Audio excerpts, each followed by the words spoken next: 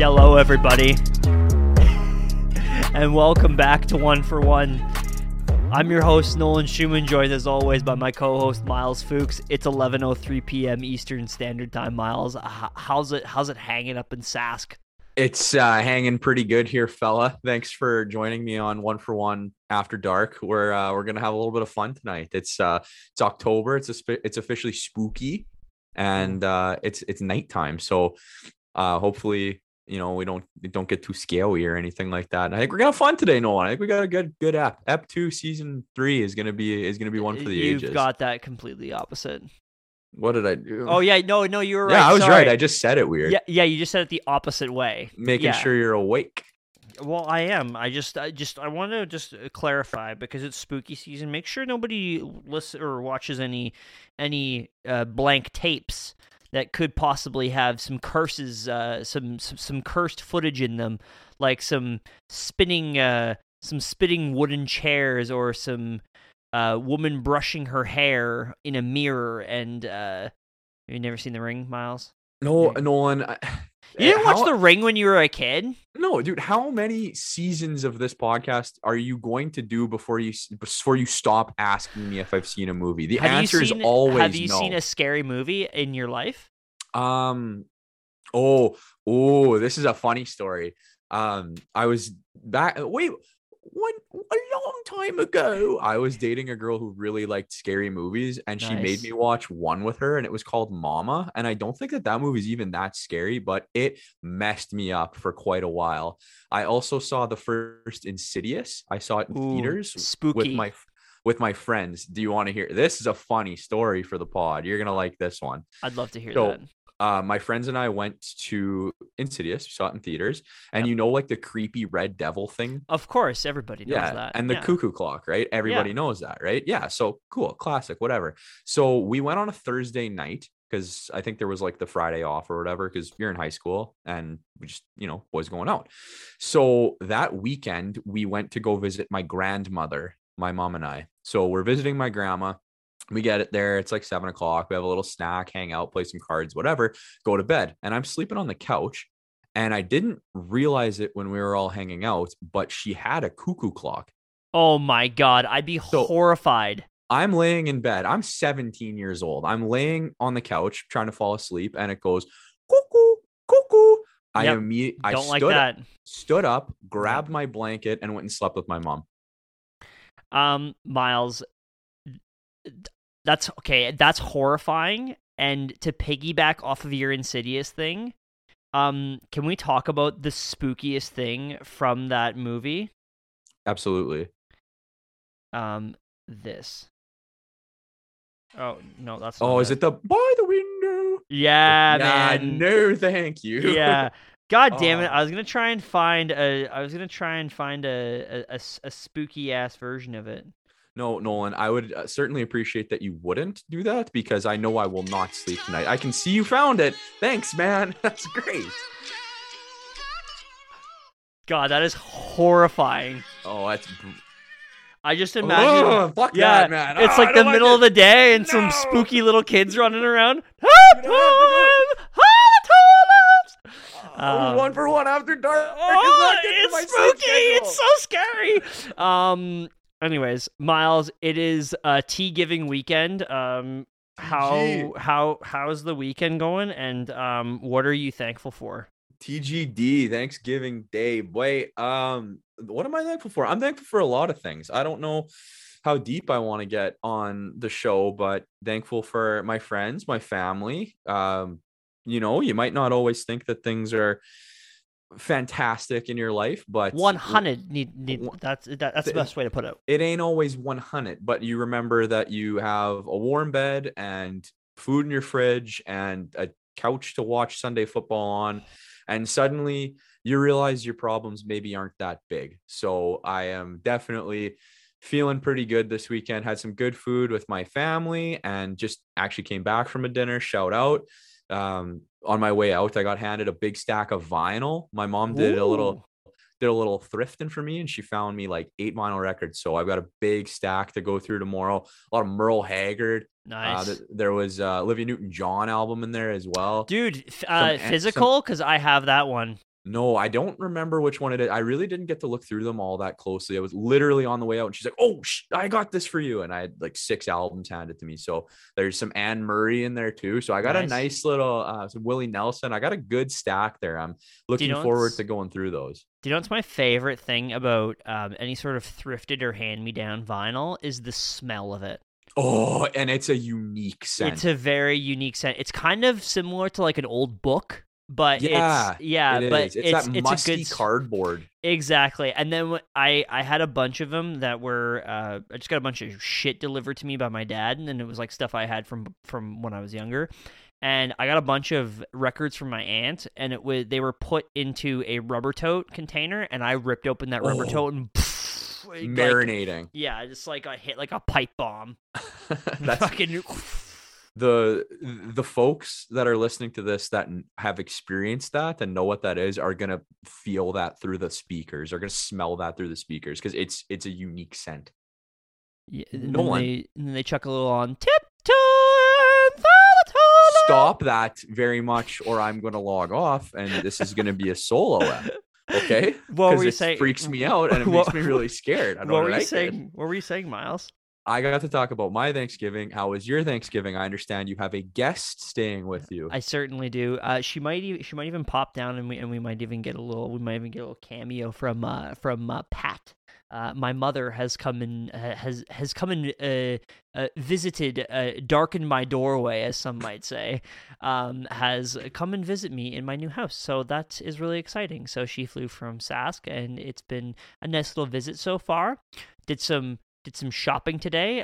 One of the most interesting parts of my day is I'm in a bit of a conundrum where I'm deciding whether or not I get rid of my projector in the basement because the quality isn't quite where I want it to be. And so I think I might just buy a new TV. Might just say fuck it and just go for a new TV.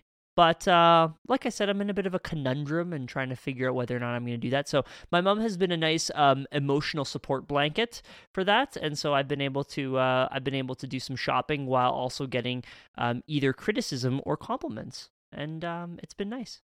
That's good to hear. I'm Yeah. happy to hear that. Shout out, Pat. And yeah, I'm glad you're having a good Thanksgiving, man.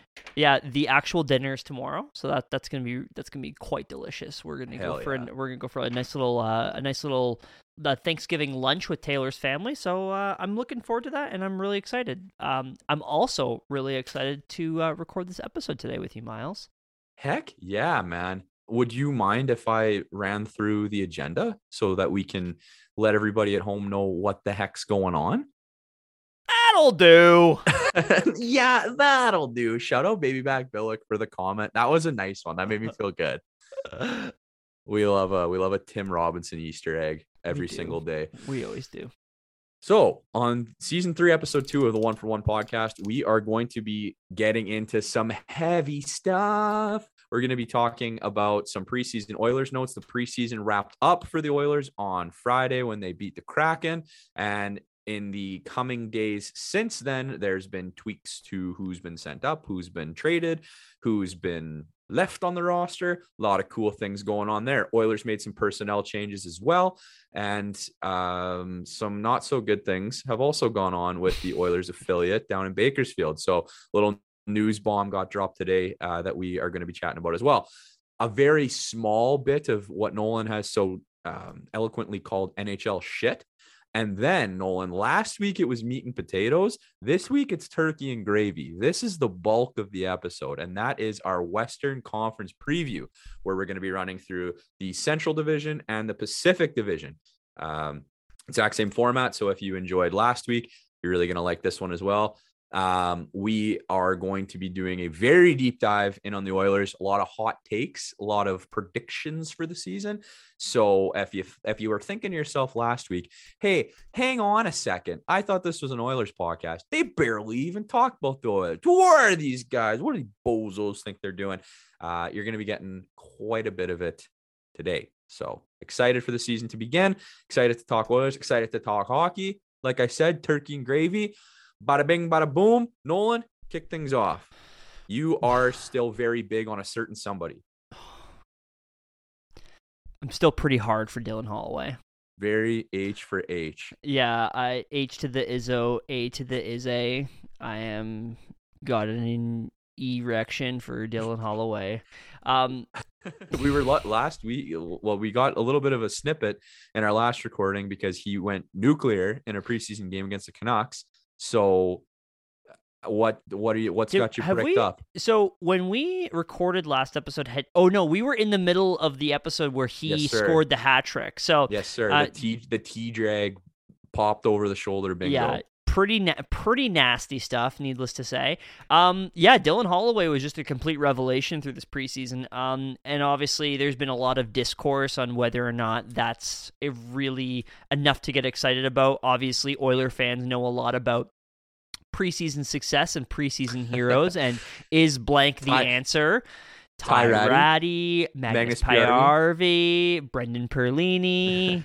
We hardly knew thee. Oh, I'm hitting the rhymes tonight, man. We should start We should start recording at like 11 p.m. all the time. But no, this is so. But I think the overall sort of rebuttal to that is that this is a guy that's super young, and the plays he's making aren't just complete luck of the draw plays where he's on a power play and he's scoring a hat trick. And it's like he's scoring goals in very I shouldn't say advantageous positions, but he's scoring goals in a way that you would score in the NHL.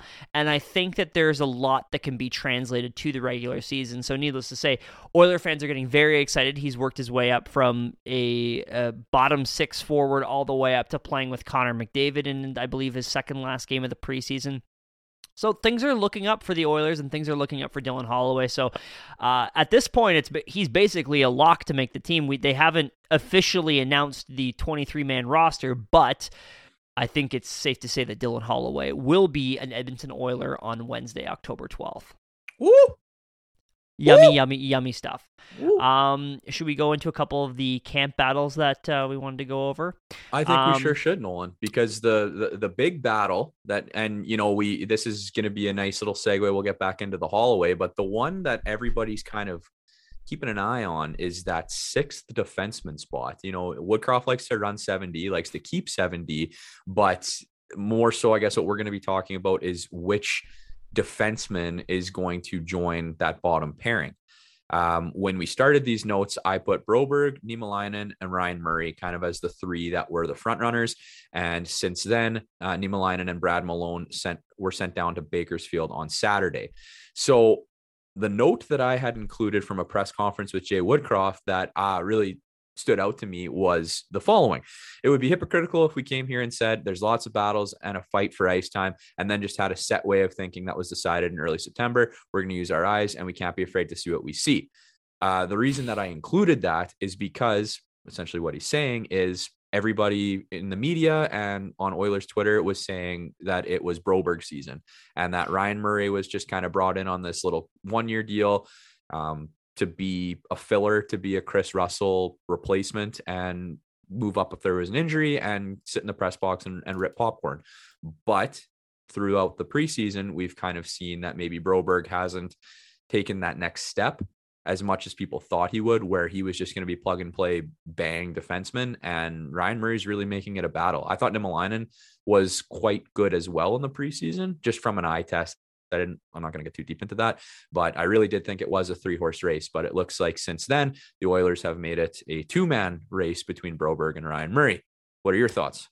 So I think that Niemelainen is actually going to be called back up. There's some cap chicanery that kind of has to happen. I believe Philip Broberg has to be on the opening day roster, and it's with regards to like his bonus structure, because you have to factor in you have to be cap compliant, because you have to factor in if Philip Broberg were to hit all of his bonuses this season. So the talk is that Philip Broberg will be on the active 23-man roster, will most likely play the first game, and then unless he blows the socks off of the coaching staff, he'll be sent down the following day, and Marcus Niemelainen will be called back up, and then it'll be a kind of a flip-flop between Ryan Murray and Marcus Niemelainen for the foreseeable future. Obviously, like you mentioned, there's been a lot of talk about Philip Broberg and the anticipation of how he was going to come into camp. There's been a lot of discussion about the weight that he gained, because he was talking about how he put on all this muscle in the summer and looking like a thick boy beefcake. And from all accounts, from most people watching the preseason pretty intensely, I've watched preseason, but I haven't watched it as intensely as I used to. As far as I see it, when you make the postseason and you go pretty far in the postseason, the last thing you want to do is get really deeply involved into preseason. So, I mean, it's kind of a weird thing for me. But the talk is that Philip Broberg just hasn't been very good in the preseason, and a lot of that has been he's been apparently a lot slower and a lot more sluggish, and this might be due to the fact that he's not used to the weight he's put on. So if it means that he has to go back to Bakersfield and really work on his skating and work on just being a little bit more dynamic on the ice, I just think that this team doesn't want to shelter him. They want him to come in and actually play meaningful minutes. And so you don't want to have a guy coming in and being subpar and playing at a level where you need to completely shelter him all the time, and instead you want him to be ready. And I think that Marcus Niemelainen and or Ryan Murray, which I don't, side note tangent, I've actually quite enjoyed Ryan Murray from what I've seen. He's just been steady, and that's all they need. Exactly, man. Like I was saying previously, where he kind of got brought in to be this, I keep saying, Chris Russell replacement, but he's looks like a guy who, like, think about the team that he was on last year and the role that he played on that Colorado back end. He's got a lot of hockey left in him. He's still a young man, 20. No, he's like 30 something. No, he's the same age as me, Miles. He's the same age as you. I'm sorry, I'm not calling you old. So he's mid to late 20s, right? And is that how we're gonna go? He's 28. Oh, going out tonight. So he's a young man. He's got a lot of hockey left in him. He got, I think he only played like 27 games last year in the regular season with Colorado. So Leg's got a lot of juice. And like you said, been happy to see the game that he's brought to this team. And just like Woodcroft said, we can't be afraid to see what we see. So if Ryan Murray ends up being that sixth defenseman and plays a lot of minutes for the Oilers, I'm certainly not going to be mad about that. And what a nice position it is to be in, Nolan, that Philip Broberg doesn't have to be immediately thrown into the deep end and sink or swim. This is so cool, having like full-blown competition for and we're going to get into somebody who's actually quite earned a spot on this lineup that none of us would have expected coming into this regular season. It's just the competition has been ramped up, and it's been really exciting to see. And I'm wondering if we can kind of segue this into the next point, which is the forwards. I mean, obviously the top nine has been kind of jumbled around. I don't think we have our for sure lines yet, but as it's sort of looking right now, is our top line is most likely going to be something along the lines of Evander Kane, Connor McDavid, and Jesse Puljujärvi.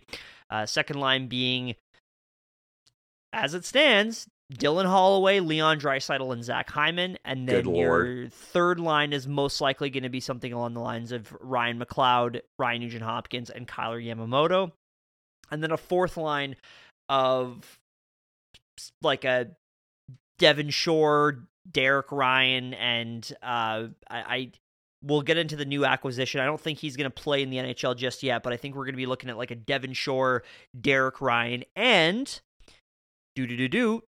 James Hamblin, the 5'9" winger center that played on Bakersfield last year. I believe he scored about 18 I think he scored about 20 goals. Wow, great job being prepared, Nolan. Who's most likely going to be the I don't know if he's going to be the starting center or if he's going to be a winger, but this is just cool to see. Like I said, going into the season, none of us had pegged James Hamblin to actually be a part of this battle for a fourth line spot, but it looks like he's going to make it. Oh, I completely forgot to mention Warren Foegele. Yeah, Warren Foegele's still on the roster, and I think that there's something to be said about the future of Warren Foegele on this team. I know that I'm kind of jumbling all over the place. Miles, where would you like to sort of start with that, and then we can kind of go from there? I think Foegele is a great place to jump off because there was a trade today. One of the defensemen that we did not mention in that battle was Dmitry Samorukov, you may or may not know this man. He is a prospect for the Oilers. Was dealt today to St. Louis for, I can't remember his name. Klim Kostin. Klim Kostin. I actually have a point on this. 2017 first round draft pick. He's got 47 NHL career games. What's your point? Oh, I was just gonna say I wrote a nice little description of Klim Kostin in our little rundown here. Give me the Klim notes. Okay, it's like Cliff Notes but more personalized. So basically, the way I put it like this is a swap of 2017 draft picks, except Kostin, a former first rounder, than the former third rounder in King Dmitry. Kostin, 23, was the 2017 31st overall pick. Has 5 goals, 11 points in 46 NHL games so far in his career. Has mostly played in the minors, as well as some time in the KHL. In the KHL, he famously did win he was a part of a Gagarin Cup winning squad, so he knows a little something about winning, if you ask me. Played mostly in the minors with 88 points in 198 AHL games. Just reading around online from a bunch of people, as far as we can tell, he's a big guy, 6'3". He skates really well, has the tools. He is the definition of a all tools, no toolbox player. Ton of skill. And can skate really well, has the size, has the physicality, but he just can't quite put it together as an everyday NHL player. I guess consistency has been a really big thing with this player. The fancy stats are not particularly good on him, but it just seems like they're just taking a chance on a guy that just recently hit waivers as well. So I don't know, man. We talked about this a little bit earlier today, but there's something about giving up on Dmitry Samorukov before he got a real chance that's really disappointing for a guy that a lot of fans were really excited about. And it's just kind of a bummer. Both of us were really big on Samorukov, and a lot of people that listen to the show that, interact with us and, tweet back at us and chat with us, whatever, we're big on him as well. So it's like you said, it's disappointing to see the Oilers giving up on him as quickly as they did. Side note, he tweeted, Mr. Samorukov, "Thank you, Edmonton Oilers fans, coaches, and teammates. Can't wait to start a new chapter with the St. Louis Blues." And this is what really gets my goat, is that he tweeted a picture of himself in an Oilers uniform that has a massive Getty Images badge over it. Like, my guy, you have professional photography of you playing. Why did you just Google Dmitry Samorukov and tweet that photo? Like, I get that you're Russian, but like, come on, do something. He definitely did it. He definitely did it out of spite. Yeah, just a one last. I don't play for the Oilers. I play for Getty. Yeah, the Gettysburg Address. So tough to see Samo go. The reason that we're talking so much about this and jumping back to Warren Foegele for a second is because Warren Foegele did not practice today, correct? I believe it was either yesterday or the day before. He and Samorukov were held out of practice. So people are making conclusions. Yes, there's a lot of chit-chat, if you will, about what could be happening in the future here with this team. Warren Foegele makes $2.75 million for 2 more seasons, including this one, and is currently slated to be a fourth liner. So, yeah, you don't like to see that. No, sir. But I don't know. It's once again just another thing that just kind of makes me sad. Is like, this guy should have been pretty cool. I also got, by the way, on a side note, I got a comment saying that I've been going, I went full Chris Collinsworth in the first episode, and I kept on saying this guy or here's a guy.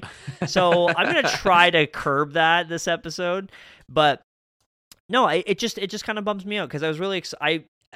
The circumstances of Warren Foegele coming here were maybe a little bit less than ideal, but I was excited about the player and really hoped that he would pan out. And if this is in fact the end of Warren Foegele as an Edmonton Oiler, then I wish him the best and hope he kind of gets his career sort of figured out. But yeah, we'll see what happens with Warren. Yeah, nothing is written in stone. This is like purely speculation. You know how asset management in trade times works. We will see what happens. I echo your sentiment, and from the players that we've talked about today, I don't want this message to get misconstrued. I'm still a big Broberg guy. I still like Broberg. Going back to last episode, talking about him being a trade chip piece in a Chychrun deal. I'm not saying get rid of him. I hate him or anything like that. Still a big Broberg guy. Still a big Samorukov guy. Still a decently chill Fogle guy. We'll see what happens. It's exciting times in Oilerville. Big James Hamlin guy.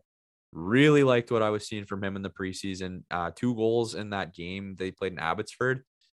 Kid's got wheels, and just a nice story to see a short king carving out a place for himself on the NHL just by working hard. People overuse the term honey badger, but he is an absolute honey badger with the puck on a stick. He just goes for the net, and that's all that matters. He by the way, he did score 20 goals in the AHL last season, so just so we have that all cleared up. Former Medicine Hat Tiger captain for 3 seasons, so take that for what you will. But he's been working his way up, and there's been some pretty big cuts too to this team. Just to name a few, obviously we mentioned Dmitry Samorukov earlier, but also forward and $1 million man Matthias Janmark got sent down to the AHL. Wow.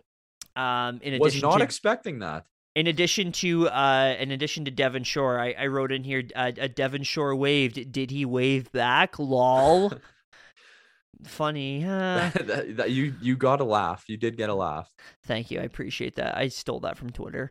But Matthias Janmark, speedy, but doesn't really do a whole lot. Just kind of a nothing burger of a player, unfortunately. So something tells me that Dave Tippett would have played him on the 3rd line. Something tells me Dave Tippett would have played him in the top 6. And probably on the power play. Dude, think about this. Oh my God. Just think about when we started this show. I listened to our first episode earlier. What was it called? Week. Suck Jesse's Toes, baby.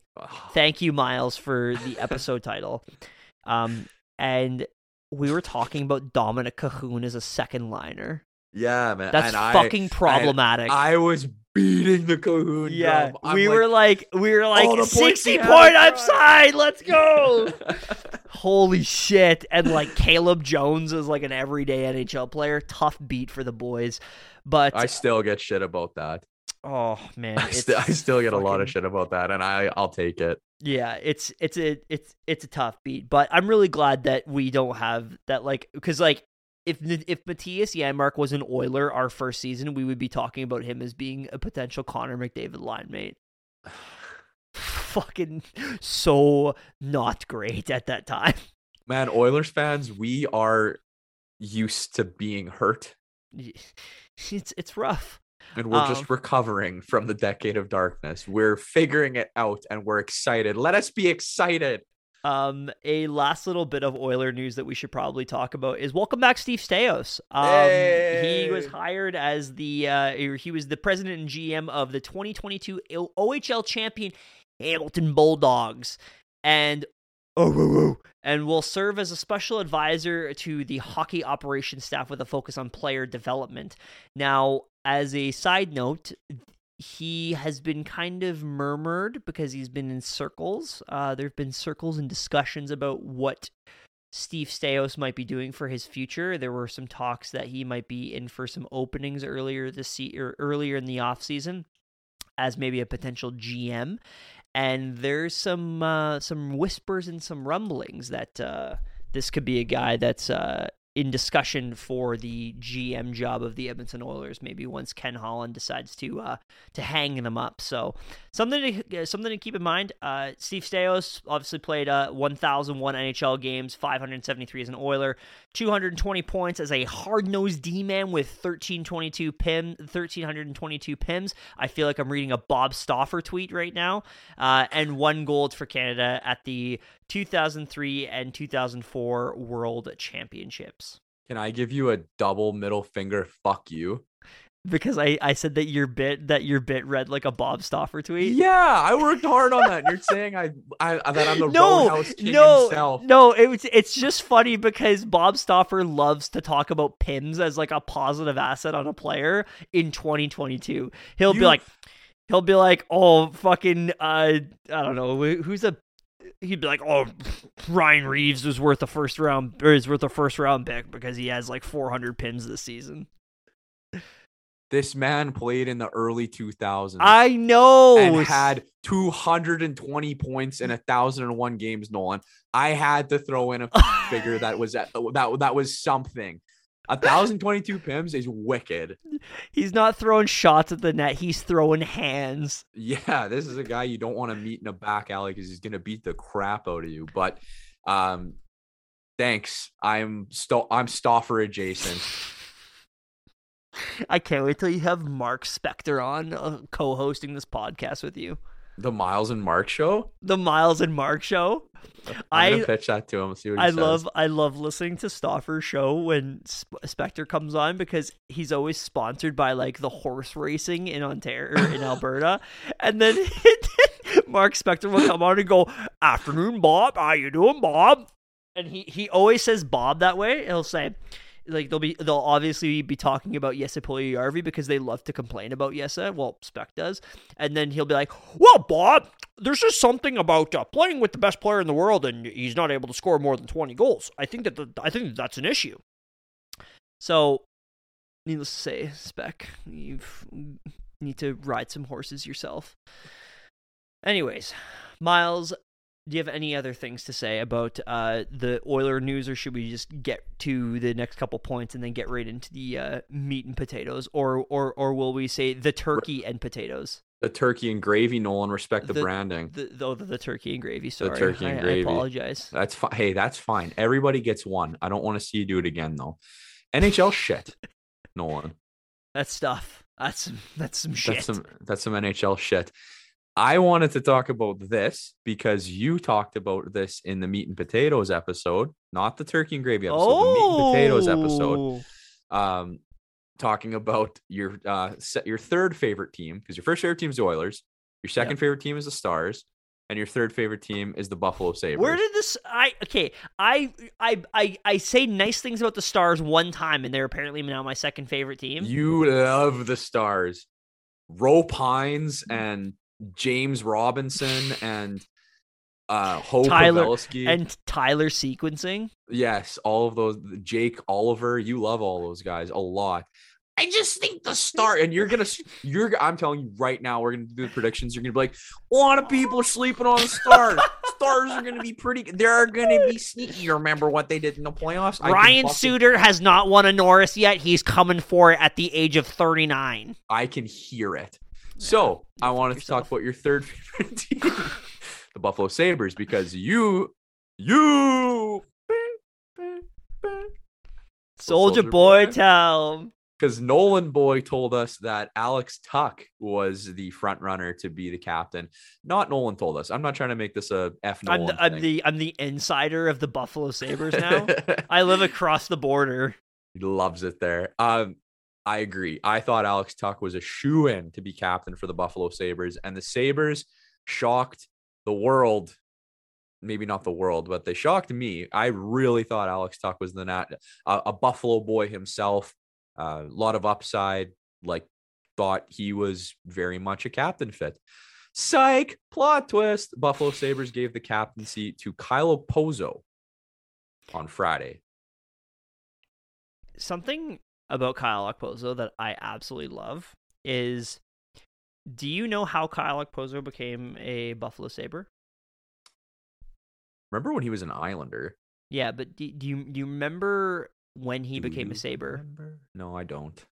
I'm not a big Sabres guy, Nolan. I don't keep up with the boys like you do. The vaunted day of July 1st, 2016, a day that will live in infamy in Oiler fans' hearts. That was the worst free agency day of possibly the 20th century or the 21st century. He got a stupid contract in Buffalo. 7 years, $42 million, the identical contract to Milan Lucic.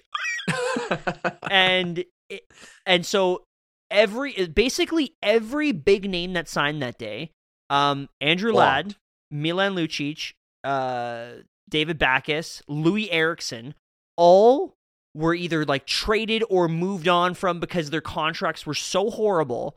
And Kyle Okposo is in the last year of his deal and had a resurgent season last year.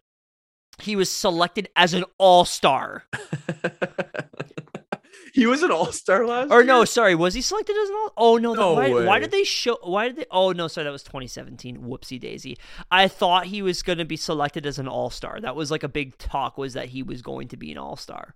Like, what the hell? Like, he was awesome last year. So now he's the captain of the Sabres, and that's pretty cool that in the last season of his really long contract, that, because like there were talks that he was going to be bought out, or like he was just like dead weight, but no, he was pretty good last year, scored 20 goals. Yeah. So good stuff Cool. to see from Kyle Okposo. It is, but I still think Alex Tuch should be the captain of that team. 100%. Like, I don't know why they're giving it to a guy that is clearly not going to be a Sabre next year, or if he is, he'll be in a very limited role or possibly retired. And you could give it to the guy that will most likely be one of the faces of the franchise for the foreseeable future. And Tuch didn't even get an A. The other A's went to Dahlin and Zemgus Girgensons. Good Lord. Yeah. Tough, that's a slap in the face for the Tuch man. Tough beat for the Tuch man. So, yeah, I don't agree with that either. But I mean, I don't mind the idea. I don't totally mind the idea of like this transfer of power where it's like they're in between the stench of Jack Eichel wearing off, and it's like, okay, then we have to pick our next captain for the next decade of the Sabres. Should just title this episode "Stinky Jack Eichel." Stinky Jack Eichel. But Nolan, the NHL is officially back as the regular season actually started with 2 games in Europe between the Sharks and the Predators. Who cares? Come back west, you cowards.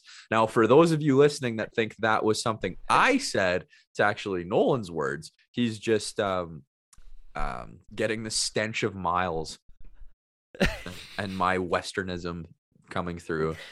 But Nolan, did you watch any of those games? Did you check it out? Did it scratch the itch for well, you? Miles, since they were at like 2 p.m, no, I didn't watch them. I was working. Okay. Fucking sorry for trying to make conversation. Were you on your lunch break and just sneaking a little Sharks Preds? No Sharks Preds, but I was keeping track of my assets, Nolan. Oh fuck.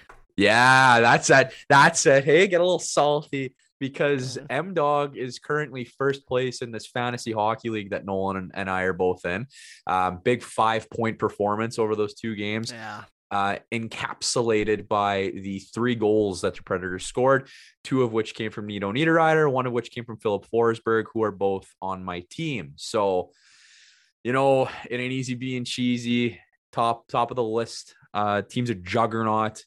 If the season ended today, I win, and I'm in first by a lot. It's feels good. My Eric Carlson stocks are not looking too good. I should probably visit my guy and talk about my portfolio. So that's the cat out of the bag. Nolan and I are in a fantasy hockey league with a few other fellas that listen to the podcast. So shout out to all those guys. And I've been saying it a lot. I don't know if you've been thinking it, but I'm like, I can't be bad in this league, or else no one's gonna take us seriously. How much did it suck that our boys were taken by other people? Oh, it's like being cucked. It's like being cucked in front of you. It's like, oh, cool. My you have a lot of experience with that. Well,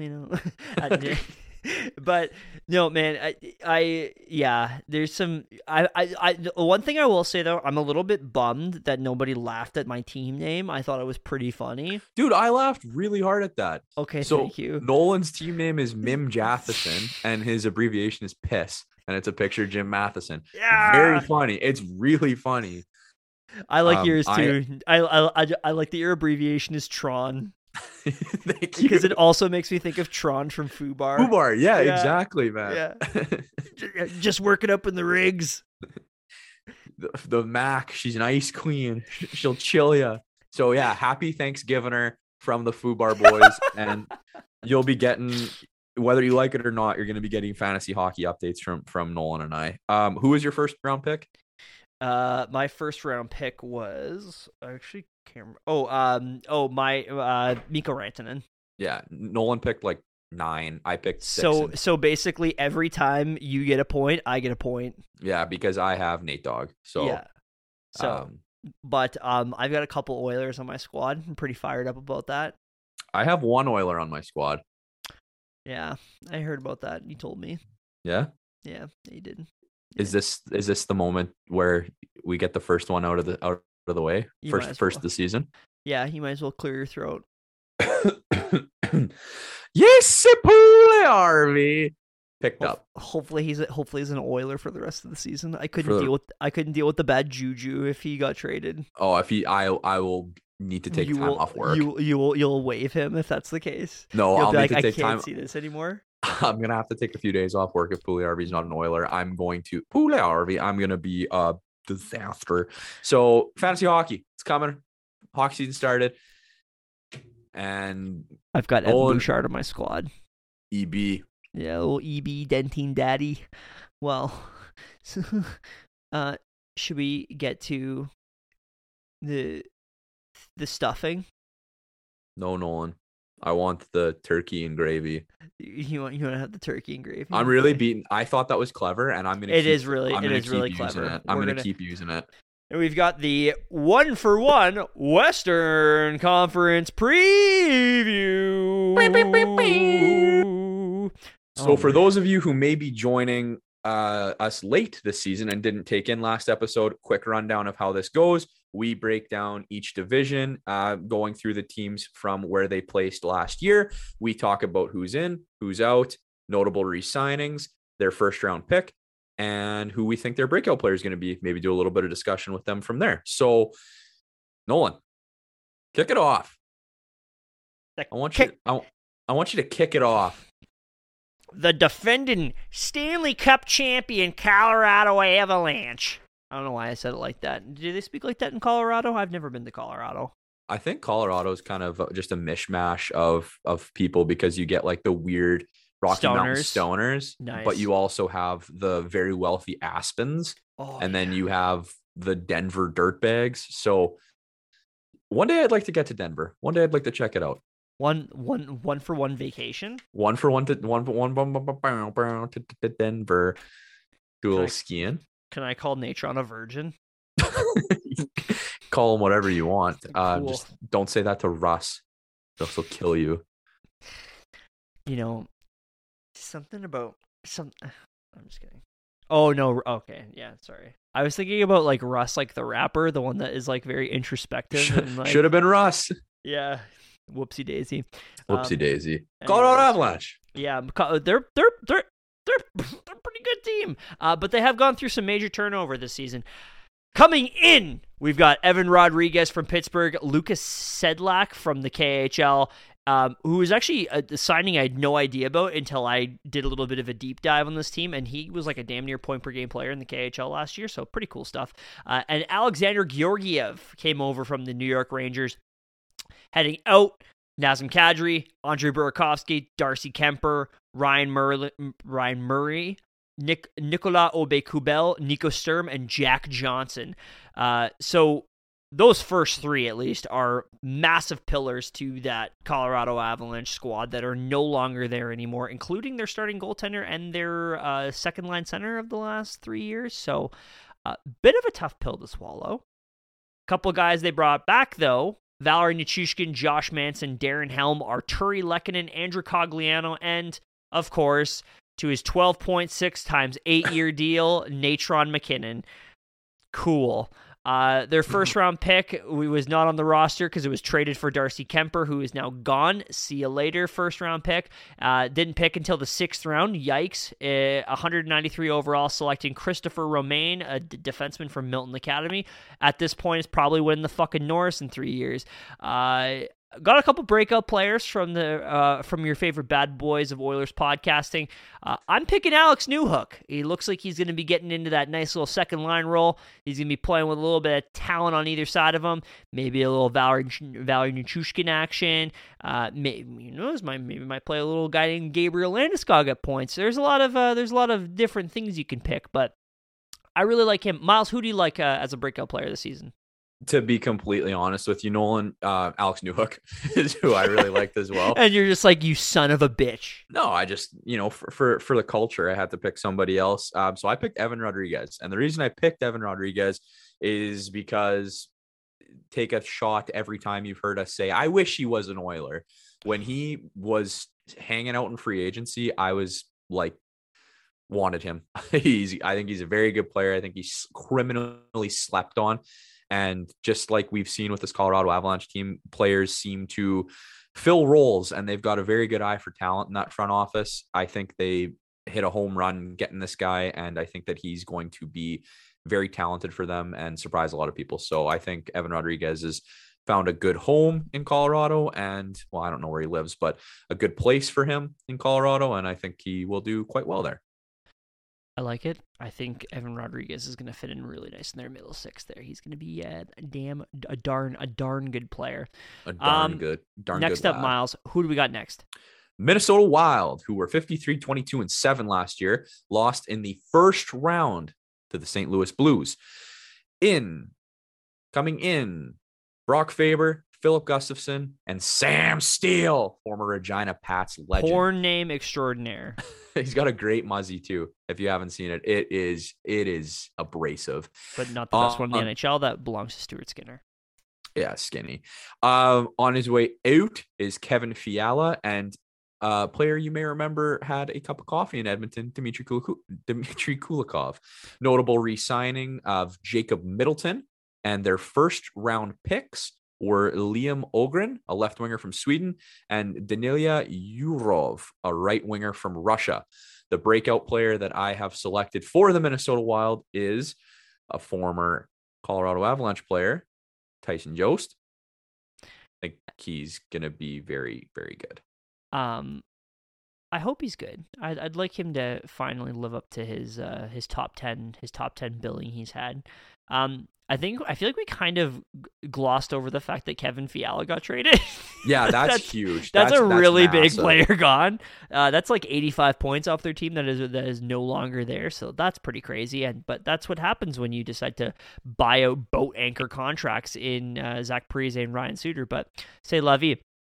I'm picking as my breakout player Kalen Addison, the former Pittsburgh prospect who came over in the Jason Zucker deal. I'm picking him because he's going to be on the first unit power play for the Minnesota Wild. So he's probably going to get a couple points. Just a few. Absolutely. And going back to what you were saying about Kevin Fiala being on his way out, this Minnesota Wild team is, I think, really interesting. The way that they're constructed and the way that their top six is set up. There's kind of like I don't know if power vacuum is the right term, but there's just some really interesting players, really interesting dynamics to see how it's all going to work out. Who's the GM there? Is it Bill Guerin? Bill Guerin, yeah. Yeah, I think Bill Guerin's got a very good hockey brain, and I think that he's done pretty well with what he has. I'm just wondering if Kirill Kaprizov is going to be able to drag a carcass around with them and put points up, or if somebody's going to step up, or how the fuck this is all going to come together for them. But there's a lot of talent, a lot of young players, a lot of opportunity. And yeah, I don't love the Marc-Andre Fleury acquisition for them. Oh yeah, we forgot to mention Cam Talbot's no longer Cam Talbot's also on his way out. We talked about him pretty extensively in the last episode, but you're right, we should be thorough. It's going to be interesting to see how Minnesota comes together this year, especially in a division that's got some pretty solid teams. I think what they're banking on though with the Wild is they're obviously banking on Matt Boldy having a pretty good stretch, and that Rossi. also and Rossi obviously having his rookie season this year. I would put a lot of stock into Marco Rossi. I was going to pick him as my breakout player, and did I pick him as my breakout player? No, I picked Kalen Addison. But Marco Rossi is, I think he could be a front runner for the Calder, because this is a guy that's produced at, oh my God, fuck, I did it again. Now here's a guy. I just love this guy. No, the thing about Marco Rossi is he's performed at every level, and he's outperformed every expectation. He is a little bit undersized, but he's just really fucking good at hockey, and I think that that's all that matters. He's a top 10 pick, and he's just a stud, and I think that that's going to go a long way for this team. Nearly a point per game player in the AHL last year as a rookie. Like, this is he's got that great story too about how he like came back from COVID compilations, or that we weren't thinking that he was maybe even going to be able to play hockey again. So he's got a great story. He's really talented. Again, yeah, if everything comes together the way that it should. Ryan Hartman too, pretty damn good hockey player. So there's some talent in this team. Matt Dumba on the back end. I don't know. I think we've talked about Minnesota quite a bit, but yeah. They're definitely going to be a team to watch because they have potential, but it also could all come falling in. So if potential pays off, they could be pretty nasty. Next up, we've got the St. Louis Blues. Otherwise known as the St. Louis Blues.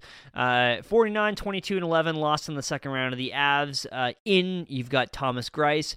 Yikes. Noel Achari and the return of a certain assistant coach who was formerly a head coach and just last season was helping sell 50-50 tickets for the Edmonton Oilers Entertainment Group in Craig McTavish. No Bucky for him.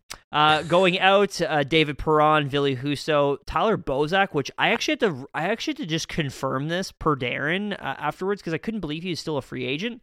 And Dakota Joshua, tough name. Notable re-signings in Robert Thomas, Nick Leddy, as well as Jordan Kyrou. Robert Thomas and not the lead singer of Matchbox 20, and Jordan Kyrou both got signed to, I believe, 8-year deals worth about $8.5 million a year. So big times in St. Louis. Big money being handed out. First round pick. This is not a typo. Jimmy Snuggerud, the winger from the U.S. National Development Program. And for my breakout player, you kind of picked the one that I think a lot of people want to pick. I picked one that I like the story of it. And I think that there's not necessarily like a top 6 breakout, but more of like, I think that he'll be a everyday player and will contribute like 30 points to his team on a regular basis. I picked former Oiler Nathan Walker. Thank you for saying his name, mate. He's from down under. He's got a great story. I like that. If he's able to do that, that would be awesome. Like you said, former Oiler, cool story. Scored like 4 goals in a game or something last year too. Yeah. He had just a stupid little stint. So would be cool for sure. Again, I took the more obvious route and I picked incoming rookie Jake Neighbors of the Edmonton Oil Kings. Jake Neighbors from the Crescent. Obviously very talented, was a part of the shut down World Junior Team Canada team. Played an incredible role in the dominant Memorial Cup or Western WHL Championship run last year for the Oil Kings before he got hurt and wasn't able to play in the Memorial Cup. So this is a guy who's got a lot of talent, can immediately step in and make an impact. And if he's a prospect that plays up to his potential, could be on that Calder watch list as well. That'd be sick. Next up, Miles, you get this one. I do, and I'm sorry to take it away from you because I know how much you like them. The Dallas Stars surprised a lot of people, going 46-30-6 last year. Lost in the first round, 7 games to the Calgary Flames. In Mason Marchment, in Colin Miller, in Pete DeBoer, out John Klingberg. I don't know if they lost anybody else. I was having a hard time finding more information on this roster, but that Klingberg loss is the first big obvious one that came to mind. Yeah, I think it's pretty same down in Dallas. One thing that is not the same, or is the same, but just at a higher cap hit, is Jake Ottinger getting a big deal. The goalie that had first round incredible play in that series against the Flames, as we mentioned. And as of about 2 days ago, Jason Robertson, big piece for their team, one of their leading scorers, signed a big deal to stay in Big D. Their first round pick was Lion Bichel. Sure. We'll take it. D-man from Sweden. Breakout player. I love to hate the Stars, and I can't actually pick a breakout player for this team because, like, who do you take? everybody that kind of would be picked broke out last year. I think Jake Ottinger's a cop out because, again, how good he was last year in the playoffs. Everybody's kind of expecting him to be a stud this year. See if he can actually take that step.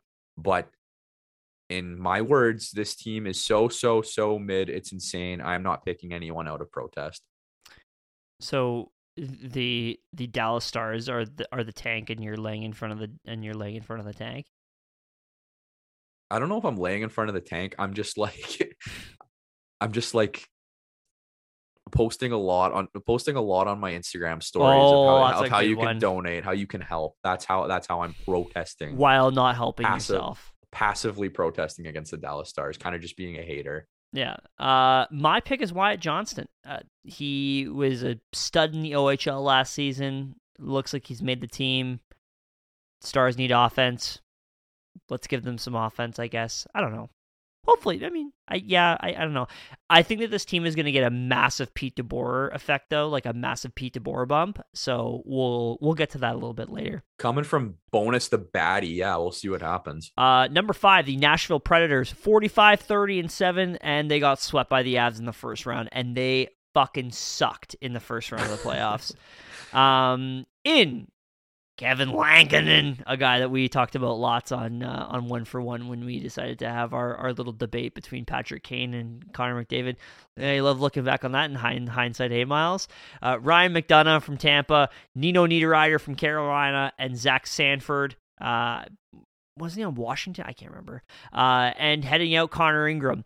Notable re-signing in Philip Forsberg, and their first-round pick was Joakim Kamel, the winger from Finland.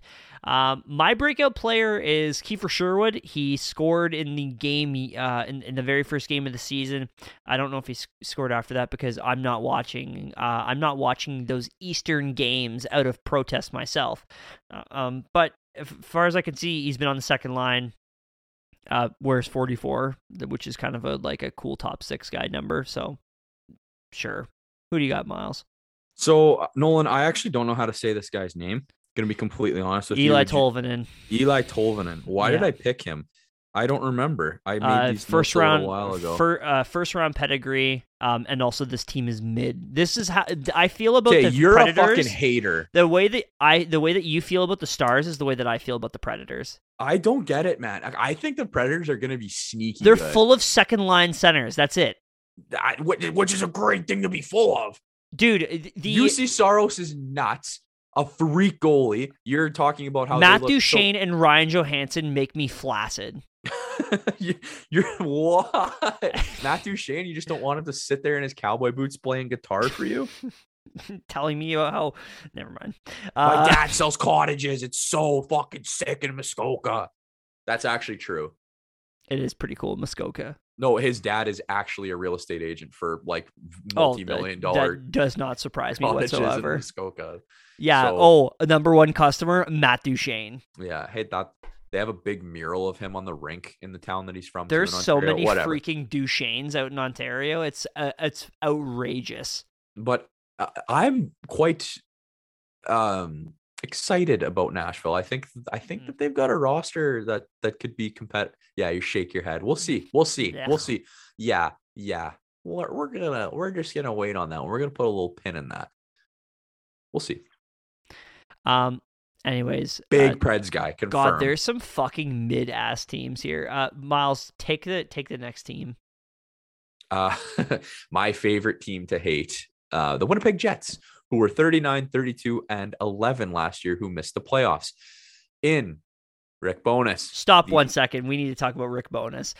The funniest thing about the Winnipeg Jets this season is how much jerking off they did over fucking Barry Trotz and how they were like gonna get Barry Trotz. And then it's like, psych! Nope, we're actually going to hire Rick Bowness, who is chased out of Dallas. I'm pretty sure it wasn't so much psych. It was Barry Trotz being like, no, dude, I kind of don't want to do that. So yeah, Big Bad Rick is in town coaching the team. Speaking of big and bad, Dave Riddick has left Nashville, flipped his stick the whole way, and ended up in Winnipeg. Sam Gagne, we hardly knew thee. he left Dallas and went to town.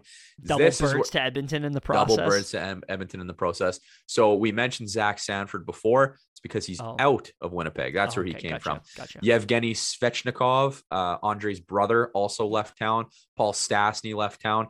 And the most notable thing leaving this franchise is the C on Blake Wheeler's jersey. Notable re-signings. I don't know if they actually re-signed anybody. I think a lot of people on this team were locked up from previous summers.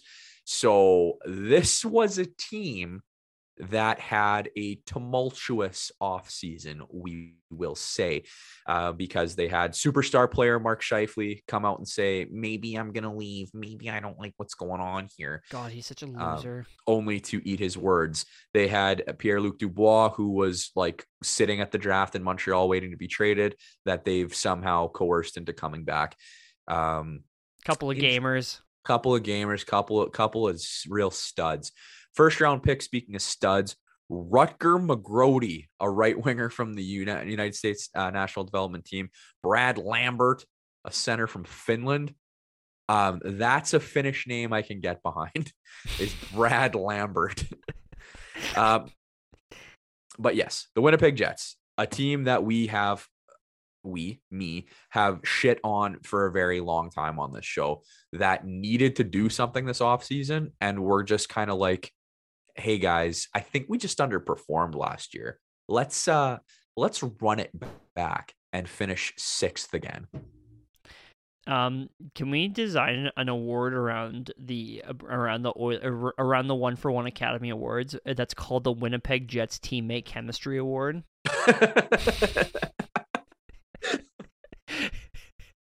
Yeah, I think so. I love playing on the site of an old department store. It's beautiful. Okay, shitting on the Winnipeg Jets, fun.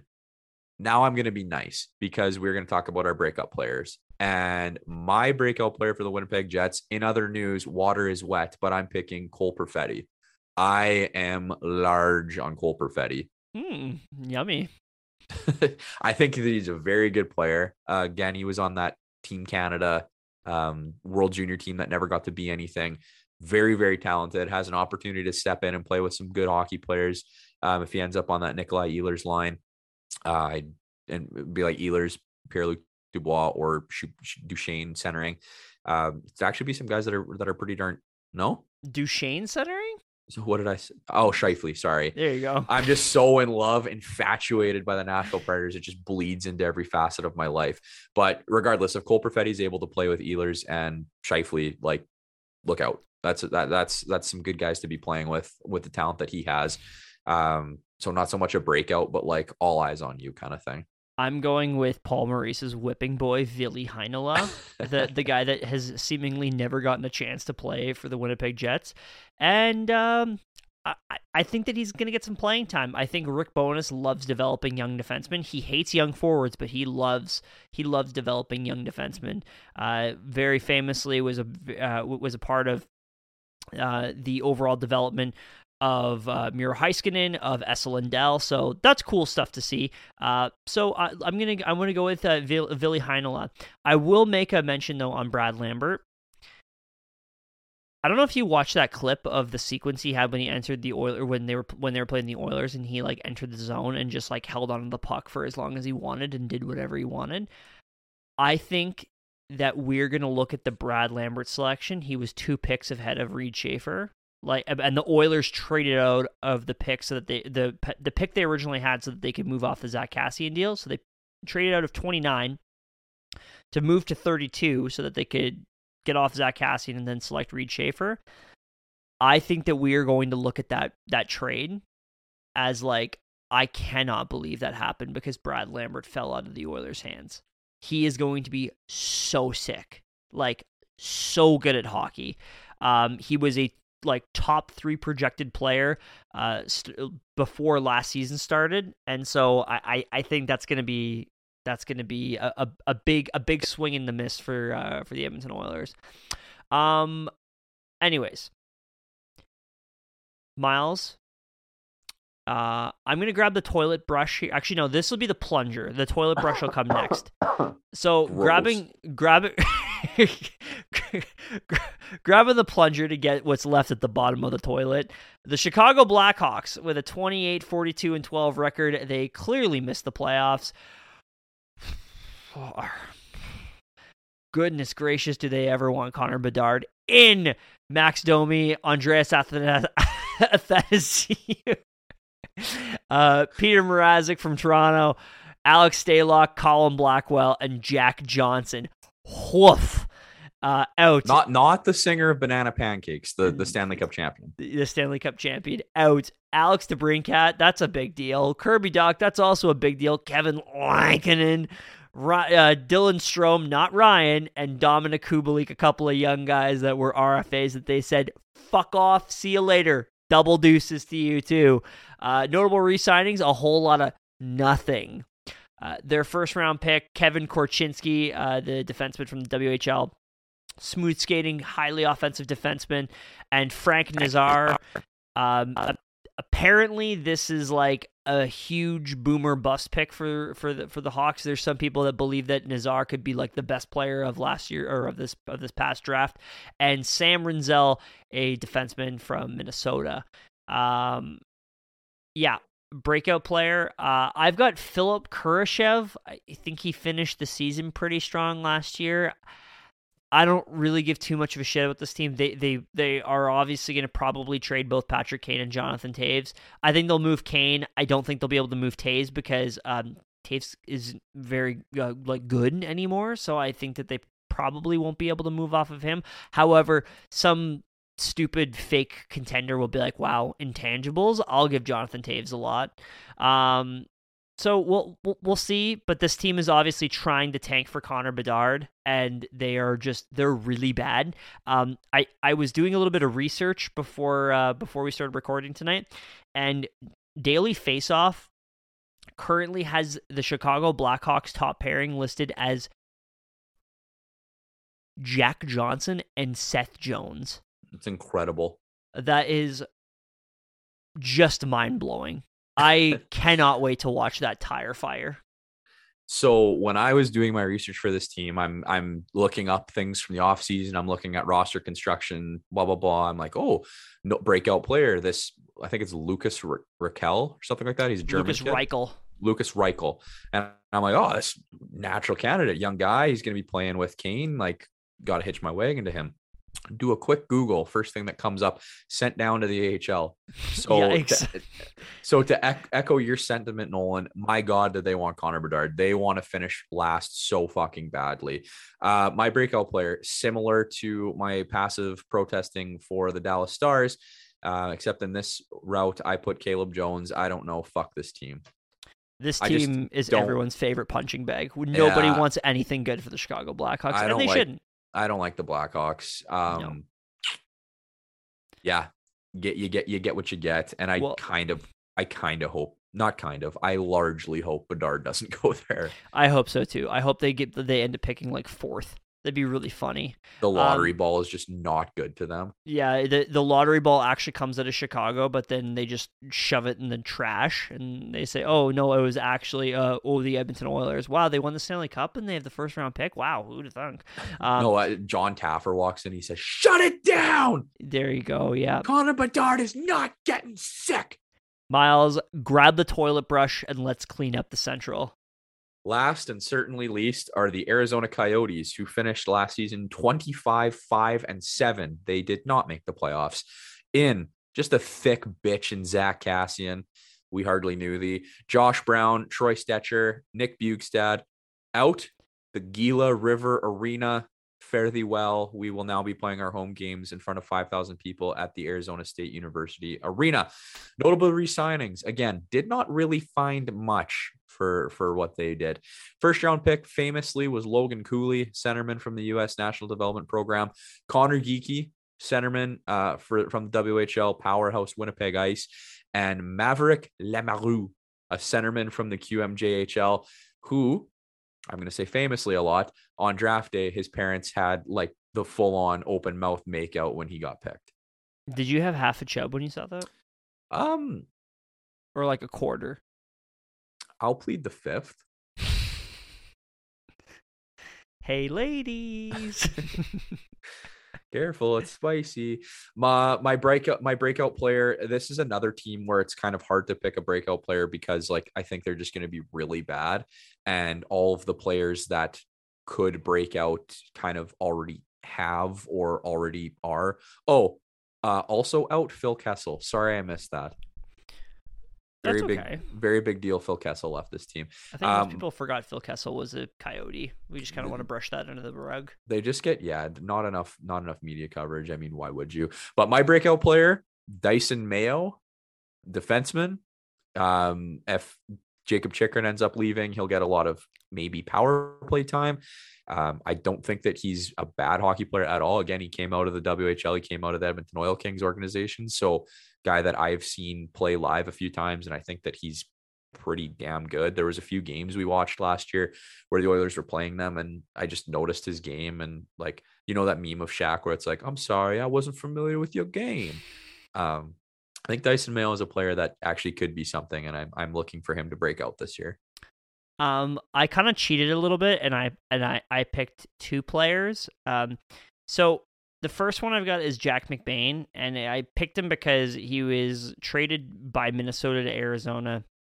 I believe at the trade deadline last year, like his rights were traded, and then he swiftly signed a deal. And he's young, and he's going to play on one of their power play units. So there's maybe 40 to 50 point upside.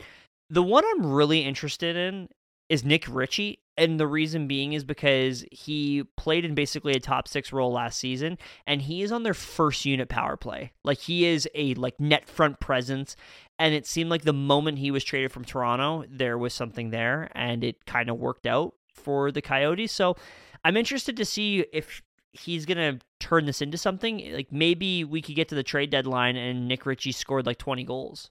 Wow, that actually seems like a lot. I mean, he probably won't score 20 goals before the deadline because that would make him like a 30-goal scorer. Who knows? Maybe it could happen, but I'm really interested to see what happens with him. When we were going back to our fantasy draft, I was really tempted to take Mayo and like just went, no, not taking any Arizona Coyote, because like this, again, power play, you want to take power play guys because they're going to get points. Like, maybe this is a bit of an exaggeration, but that power play could be like sub 50%. Yeah, totally. So like, really, I don't know if I want to hit. I don't know. I don't really want to do this. Really hoping that Clayton Keller has a bounce back year though. And the reason I say bounce back year is not because he played poorly last year, but because at the end of the season, he like gruesomely broke his leg. I forgot about that. Yeah. So I'm hoping that Clayton Keller can return to form and can bounce back to be the guy that he was, because I think a lot of people forgot about that injury and it was gross. And that's something that is hard for guys to come back from. You think back to what McDavid had to go through when he, had his injury as well. So Clayton Keller is a guy that's very talented, very good hockey player, is hopefully going to see the light on the other side when this Arizona team figures itself out.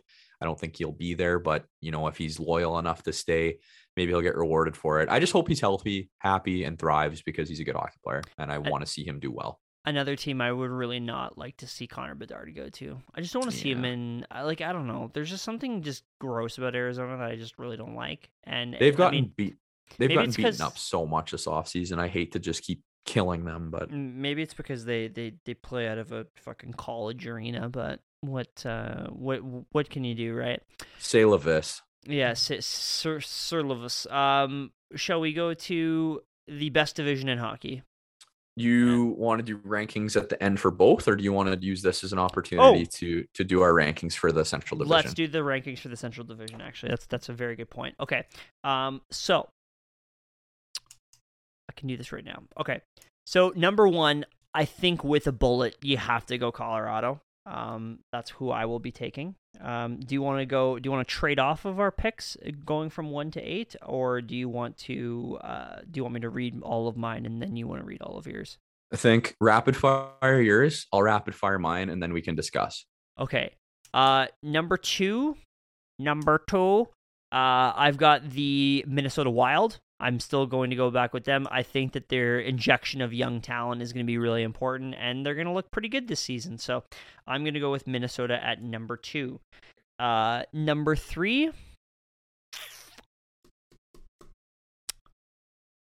You're going to hate me. Give me the Dallas Stars. I fucking knew it. Can read you like a book. It's the Peter DeBoer effect. Stroke it off, buddy. Go on. Hey, just let it happen. Go ahead. I don't know what your. We'll discuss later. We'll discuss later. You have Dallas at number 3. Who's number 4? I'm going to go with the St. Louis Blues at number 4. And they lost a lot, and I think that they haven't really done much. We'll discuss at the end. Keep going. Sorry about that. Number 5, I will go the Nashville Predators. Number 6, I will go the Winnipeg Jets. Number 7, I will go the Arizona Coyotes. And number 8, I will go Chicago Blackhawks. I think Chicago is toxic. Going to be bad. Okay. Fair amount of similarities here, Nolan. I hate to say it. Okay. Colorado, Minnesota, St. Louis, Nashville, Dallas, Winnipeg, Chicago, Arizona. So, top down, again, I agree with you. Colorado, nasty. You have to go that way. Minnesota, we talked very in depth about them, very doom and gloom, like painting this picture of we'll see. And again, I agree with you. I think that youth movement's going to pay off, and Rossi and Bloody are going to be nasty. So 3, you had Dallas sneaking up. I have St. Louis staying put. You're big on Dallas. Tell me why. I do not see it. It's more so bad. I mean, they've got a lot of young talent themselves. I mean, for Christ's sakes, like Rupe Hansen, Jason Robertson are tremendous hockey players. I think that you are banking on a bounce back season from Tyler Seguin, and I think all in all, it's not unrealistic to expect a bounce back from Tyler Seguin. Like, he came off an awful injury last season, and people are kind of discounting the fact that that's a really difficult injury to come back from. So I think a full year of recovery, allowing him to sort of recharge his batteries. This is somebody that can score upwards of anywhere from 30 to 40 goals. Like, you never know. And in addition to that, Peter DeBoer is one of the best head coaches in hockey. He may not have a great relationship with his goaltenders, but that first year especially, he always has the magic. And I think that that's going to lead the Dallas Stars to success. I just can't believe that you're bigger on them than you are on St. Louis. Okay, that's fine. St. Louis lost a really good player in David Perron. Like, that's a tremendous player. They did, but that team is still, fairly intact for what they were, and they were one of the only teams that could give Colorado a run for their money. So I think that they're, again, a team that's hoping that. And you're also hoping too that Jordan Binnington can carry the load the entire season. And I think that Binnington's going to be able to do that. I think that he's going to have he's a regular season goalie, and he's going to be fine for them. So if all of those pieces come together, I think St. Louis can do what they need to do. Like Nashville, I see them making the playoffs for sure. I don't see Dallas making the playoffs myself. I'm so out on Nashville. I'm excited for the season to continue so that we can keep an eye on our Central Division love children, the Nashville Predators and Dallas Stars, so that we can come back to this and use it as a debate point as the season goes on. You have Dallas in 5, right? I have Dallas in 5. Okay. And then you got Winnipeg, Chicago, Arizona. Yeah. Okay. Perfect. I'm just writing all these things down just so. No, I love it. Perfect. Okay. The best division. Do you want to do the best division, or do you want to take a little break and talk about my rock star? I think ending the show on a high note with the rock star of the week is always the best. Because I'm down with that. I have one quick thing that I want to complain about. And so basically the way that we'll do it is we'll do the rest of our preview. Then I will talk about my negative thing, and then you finish off with the rock star of the week. Close it out. Good to go. Little yin and yang. Love it. A little bit of this, a little bit of that. A little bit of salt, a little bit of pepper. Anyways, best division. Maybe not. Maybe the stuffing division. This might be subjective, but anyways, we're gonna start off with not the best team. The Calgary Flames finished 50, 21, and 11, and lost in 5 in the second round to a certain somebody. This team has gone through quite possibly the craziest offseason in recent memory. Going into this offseason, there was talk about Johnny Gaudreau, whether or not he was going to stay or not, and Matthew Tkachuk's happiness with the front office and with the direction of the franchise going forward. Basically, it was assumed if Johnny Gaudreau will not be back as a Calgary Flame, then it's going to be difficult to count on Matthew Tkachuk as well. Coming in, Kevin Rooney, because he's the star of the show, Nazem Kadri, Jonathan Huberdeau, Mackenzie Weegar, and Cole Schwindt. Obviously, Huberdeau, Weegar, and Schwindt from Florida. Heading out, obviously, like I previously mentioned, Matthew Tkachuk, who signed a 8-year, $9.5 million deal. Johnny Gaudreau, who signed a 8 or 7-year, I believe also $9.5 million deal with the Columbus Blue Jackets. And then, like we mentioned earlier, Eric Goodbunson, and we know it's Goodbranson, but signing his like ridiculous contract that he did with the Columbus Blue Jackets as well. Notable re-signings in Trevor Lewis and Andrew Mangiapane. Now, with that being said, the biggest news with that Matthew Tkachuk trade is the fact that Brad Treliving was able to turn the two pending UFAs in Jonathan Huberdeau and Mackenzie Weegar into both getting 8-year extensions. Huberdeau around that, I believe, $10.5 million per season, and Mackenzie Weegar for $6.25, which, in my humble opinion, is quite a bargain for a guy like Mackenzie Weegar. I mean, they didn't have a first-round pick. They traded it in the Tyler Toffoli deal, and this team bounced back from what should have been a really depressing offseason where you lost a ton of assets for nothing or next to nothing, and they turned it into rebuilding their team on the fly, and they look like they're still going to be a really damn good squad going forward. My breakout player, and it's only because seems like he's getting regular top six, or he's going to be getting regular bottom pairing minutes, is Nicholas Milosh.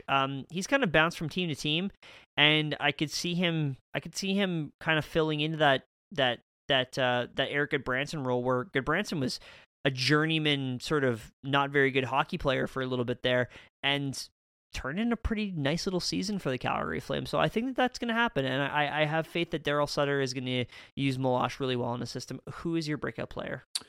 If he makes the team, I have Jacob Pelletier. He's a young prospect for them. I know that my friends who are big Flames guys are all very big on this kid that has a lot of odds about that if he ends up starting the season in Calgary, or if he doesn't end up starting the season in Calgary, I think he'll finish the season in Calgary, and that he's going to be a nice little offensive addition for them.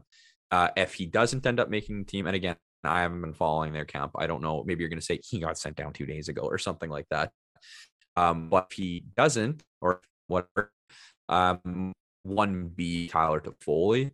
Not that Tyler Toffoli is like a breakout type player. I just think that he's going to be a guy that plays bigger than what he is, or returns to a form of what he was previously, and just overall has a sneaky good little season.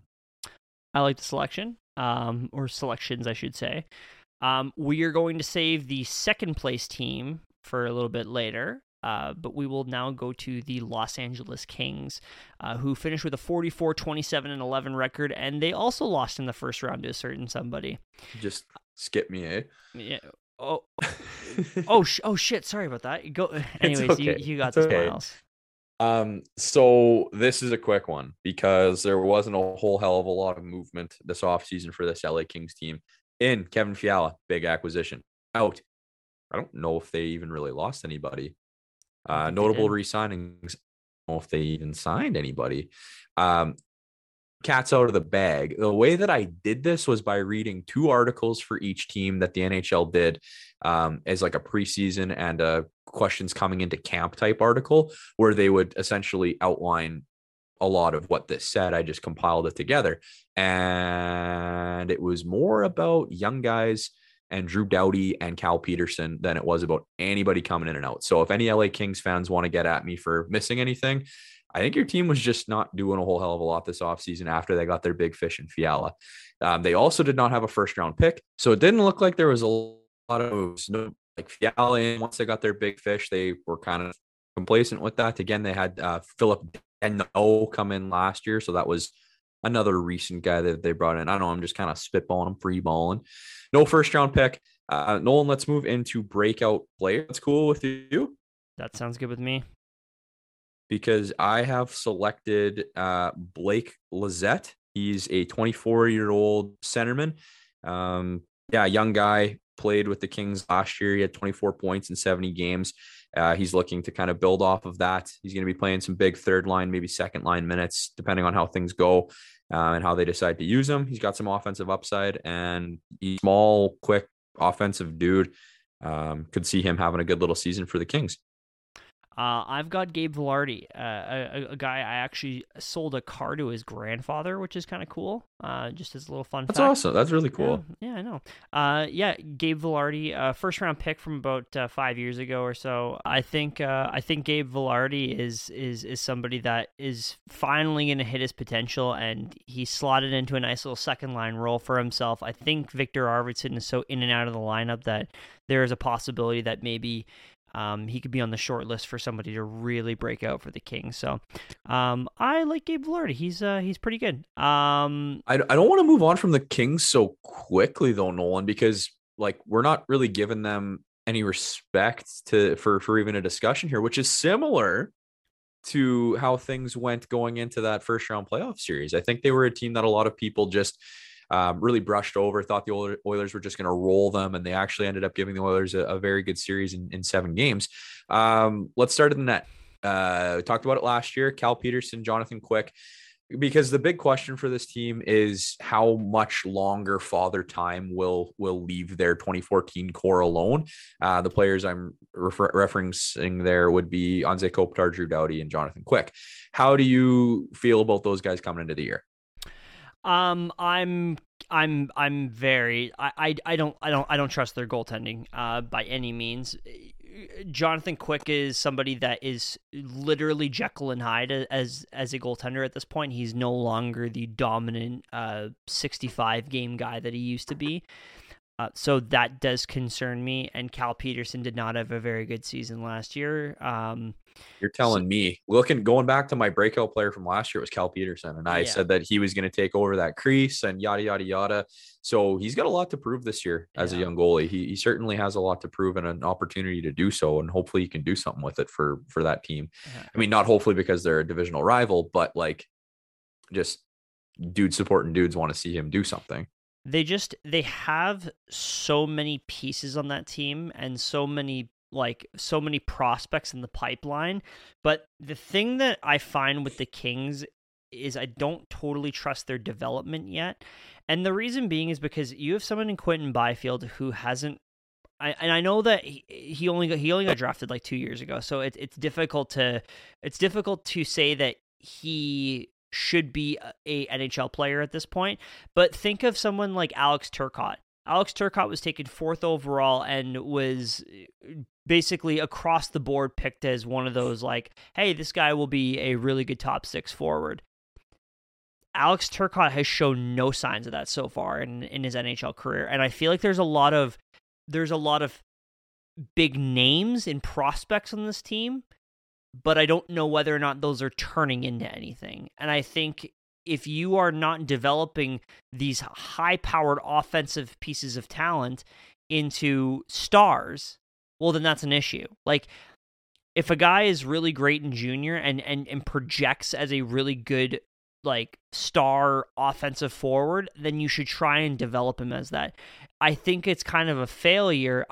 But personally, I think it would be a failure if Quentin Byfield turned into this, like, middle 6, like two-way center. You want this 2nd overall pick that is like 6'4" and like 200 and something pounds. You want him to turn into an offensive dynamo that can kick your ass down low and can really get in those greasy areas and really generate offense quite well. So I guess that's my concern with the Kings is like, are they turning these assets into things? Yeah, because as soon as you did that player profile off the cuff there of Quentin Byfield, I just immediately got nervous. I hope that they don't try and turn him into an Anze Kopitar 2.0 because one, Anze Kopitar in his prime, great player. I just hope that they don't try and make Quentin Byfield the same type of guy when that's not who he's supposed to be, right? He should be like Joe Thornton. Like that's what I could see him yeah. as. My problem with this team is like I want to like them, but I can't. Like Sean Dursey and Mikey Anderson are dirtbag defensemen, in my opinion. Like I Yeah. don't want to cheer for them. I don't like them. But Kevin Fiala is a good hockey player. Arvidsson, you said, in and out of the lineup. Iafallo and Adrian Kempe, they've got some offensive pieces there that are good players. So again, this is a team that has potential to be something really good or potential to be something a little lackluster. Not the Yeah. same way that we were talking about the Minnesota Wild, because I don't want to give them the credit of saying that they're as good as Minnesota, but kind of a similar situation, I might say, with a little bit less star power. Yeah. Um, Next up, we've got the Vegas Golden Knights, who, I mean, you used the word tumultuous a little bit ago to describe the offseason. Who's the offseason you were describing that had a tumultuous offseason? The Winnipeg Jets. Yes. The Vegas Golden Knights have had a tumultuous last, 36 months, you could say, because it just seems like there's drama surrounding them no matter what. Everybody's favorite team to hate. Yes, exactly. A 43-31-8 record, and they missed the playoffs very famously. Coming in, Phil the Thrill from Arizona, Aiden Hill from San Jose, and the biggest acquisition this offseason, Bruce Cassidy as their new head coach. Going out in a few big players of Evgeny Dadonov, Max Pacioretty, and Dylan Coughlin. And Dylan Coughlin was like a throw-in in that deal to get off of Pacioretty's money, and like from all accounts, like that's not a player you should be throwing into a deal. Yes. I also forgot Cody Glass left the Vegas Golden Knights. That was last offseason. That was last offseason. Yeah. Fuck, hey, keep up, Miles. Oh, it's okay. It's okay. But he also barely played in the NHL last season, so that's fair. We forgot Shea Weber. Yes, the corpse of Shea Weber. Yes, as I famously said.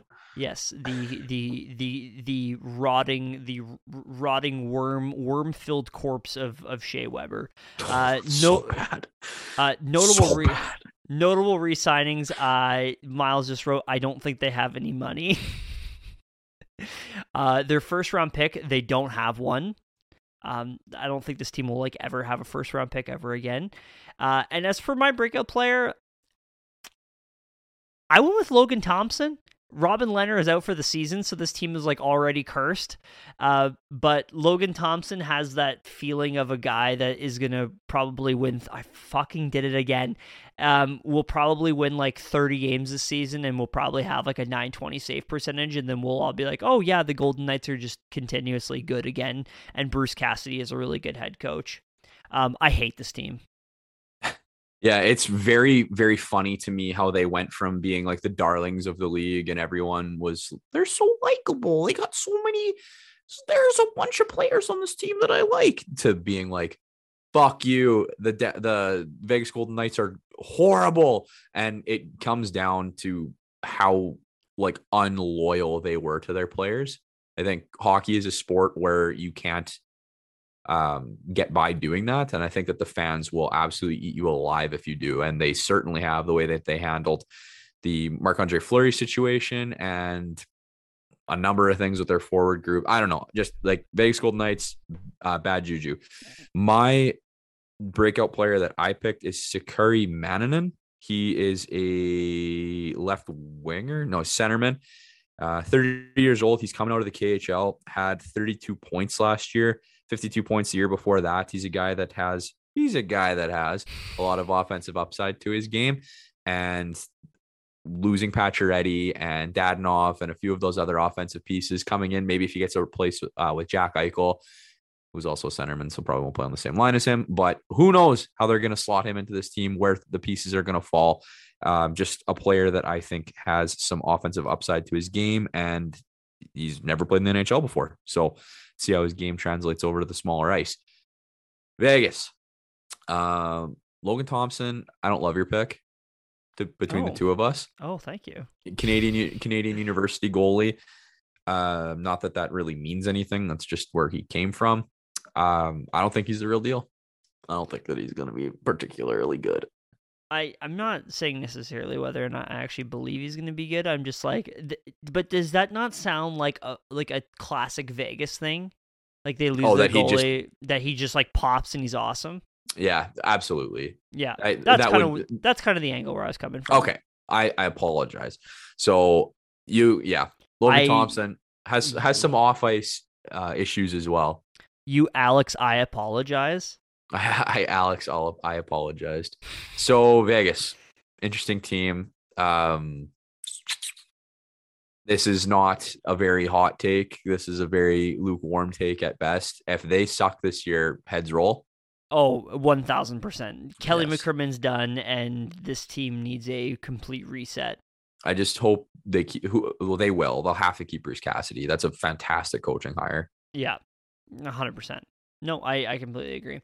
I'm sure we'll talk more about Vegas, but I'm kind of done talking about Vegas. Yeah. Do you want to talk about another flawed team? The Leech's lovers, the Vancouver Canucks. Floor pie Alex, I'm sorry for what we're about to do to you boys. Or maybe not. I don't know. We'll get there. 40, 30, and 12 last year, ended up missing the playoffs. I think they started like 8-15 and something when Travis Green was still in the house. And then we're really just hampered by that because their back half with Bruce Boudreau was quite good. In Colin Delia, Ilya Mikheyev, Andrei Kuzmenko. Why do you have fuck written? Oh, he was the guy. Yeah. And Dakota Joshua out. Yaroslav Halak, notable re-signing. They brought back TJ Miller, heart and soul of their offense, guy that had nearly 100 points last year. Pretty good hockey player. It's a good move for them. Their first round pick was Jonathan Lekramaki, I think. Lekramaki or Lekarimaki, I don't know. Lekarimaki, Swedish right winger. They love Swedes in Vancouver, going way back to the Sedin days, Marcus Naslund days even.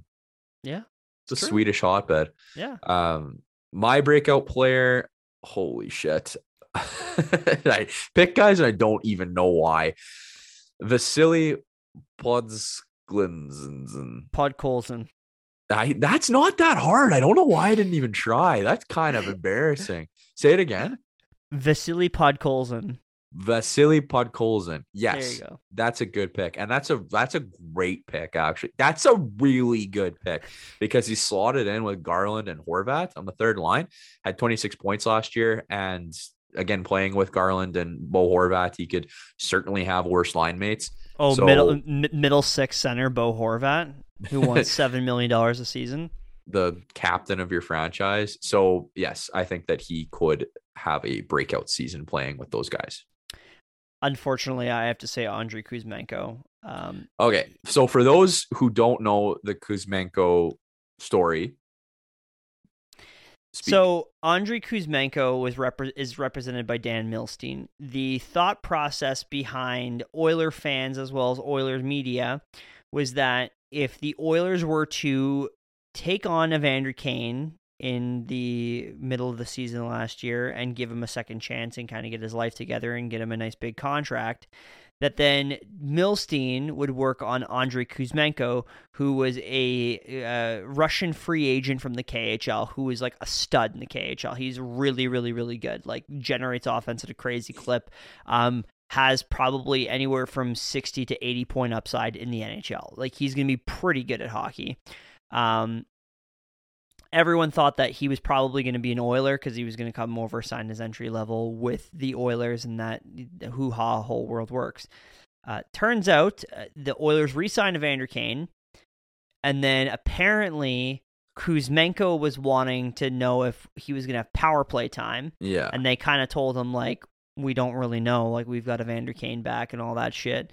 And he decided to sign with the Vancouver Canucks. So, less than ideal. I really wanted Andrei Kuzmenko because I prefer guys that can generate offense on their own line rather than somebody that I get having Evander Kane as like a complementary piece and he works really well with Connor McDavid. I get all that, but I really wanted somebody on this team that is able to generate offense on their own. They can kind of put them anywhere you want in the lineup and they can make everyone around them better. So I think he's going to be really good. I think he's going to be a really dynamic offensive player. I might be overrating the ceiling of Kuzmenko. Maybe he's not like an 80-point guy, but I think for sure he's going to be at least like a 60-point guy. And yeah, I'm just kind of bummed that he's not an Oiler, but good for the Canucks, I guess. Yeah. I mean, it's about time. Rare Canucks W. Yeah, rare Canucks dub. All in all, Vancouver, I don't know if I'm still sold on them. I think we've talked a lot about bounce back guys. They've got quite a few bounce back guys or players that have a very must have bounce back season, or else they're going to kind of look like ass. Elias Pettersson has to take that step. He's not I'm sick of hearing about how he's among the NHL's elite. Why don't you score more than 70 points, man? Yeah. If you're NHL elite, show us, because you haven't really done anything since your rookie season. Yeah, I don't not necessarily. I need to speak more. Absolutely. I don't straight up like their decor. Thatcher Demko, they put way too much pressure on him to be a freak of nature. He's a very good goalie, but I mean, you can't expect this guy to play 70 games and stop 60 shots a game because you're just not an overall very good hockey team. So I don't know. I'm not big on the Canucks. I don't think they had a terrific offseason. They got some good players in. We'll see how it all works out. But again, yeah, when we do our end of division rankings, Canucks. Their decor also sucks, so take that L, Canucks. Next up, we've got another team that's No. What? Oliver Ekman-Larsson was actually pretty good last year. Every Canucks fan is going to scream in your ear.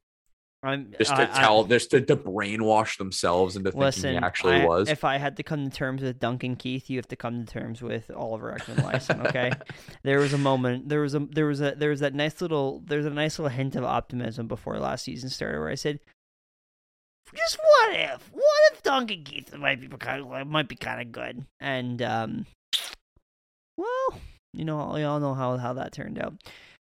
He was posterized by Arturi Lehkonen to close at the Western Conference Finals. The San Jose Sharks, though, 32, 37, and 13, missed the playoffs. This is not a very good team. Coming in, they've got Luke Kunin, Oscar Lindblom, Nico Sturm, Matt the Answer Benning, Marcus Nudivara, and Evgeny Svechnikov. Going out, the multiple-year veteran with the San Jose Sharks. I believe he played there for about 10 years in Brent Burns.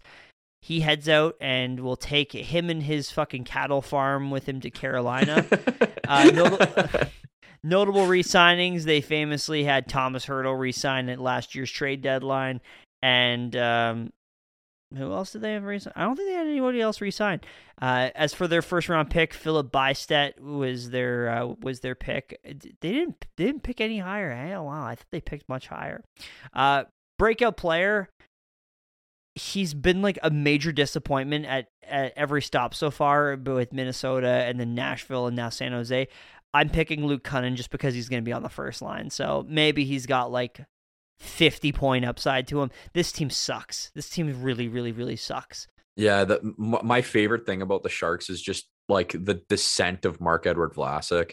Oh. How he went from being like a Team Canada D-man, freak of nature, like this decor, unbelievable with Burns, Vlasic, and Carlson. Like that's probably three of the best defensemen in the NHL, to what they are now, where he's like probably wouldn't be a starting bottom pairing guy on a lot of other teams. He's like a 70. He's like a 70 bottom pairing guy. And when I say love the descent, I mean like hate it because of what he was. It's just too bad how, I don't know if it's injuries or age or what the heck happened, but his game just seems to have fallen off of a cliff, and it's tough to watch.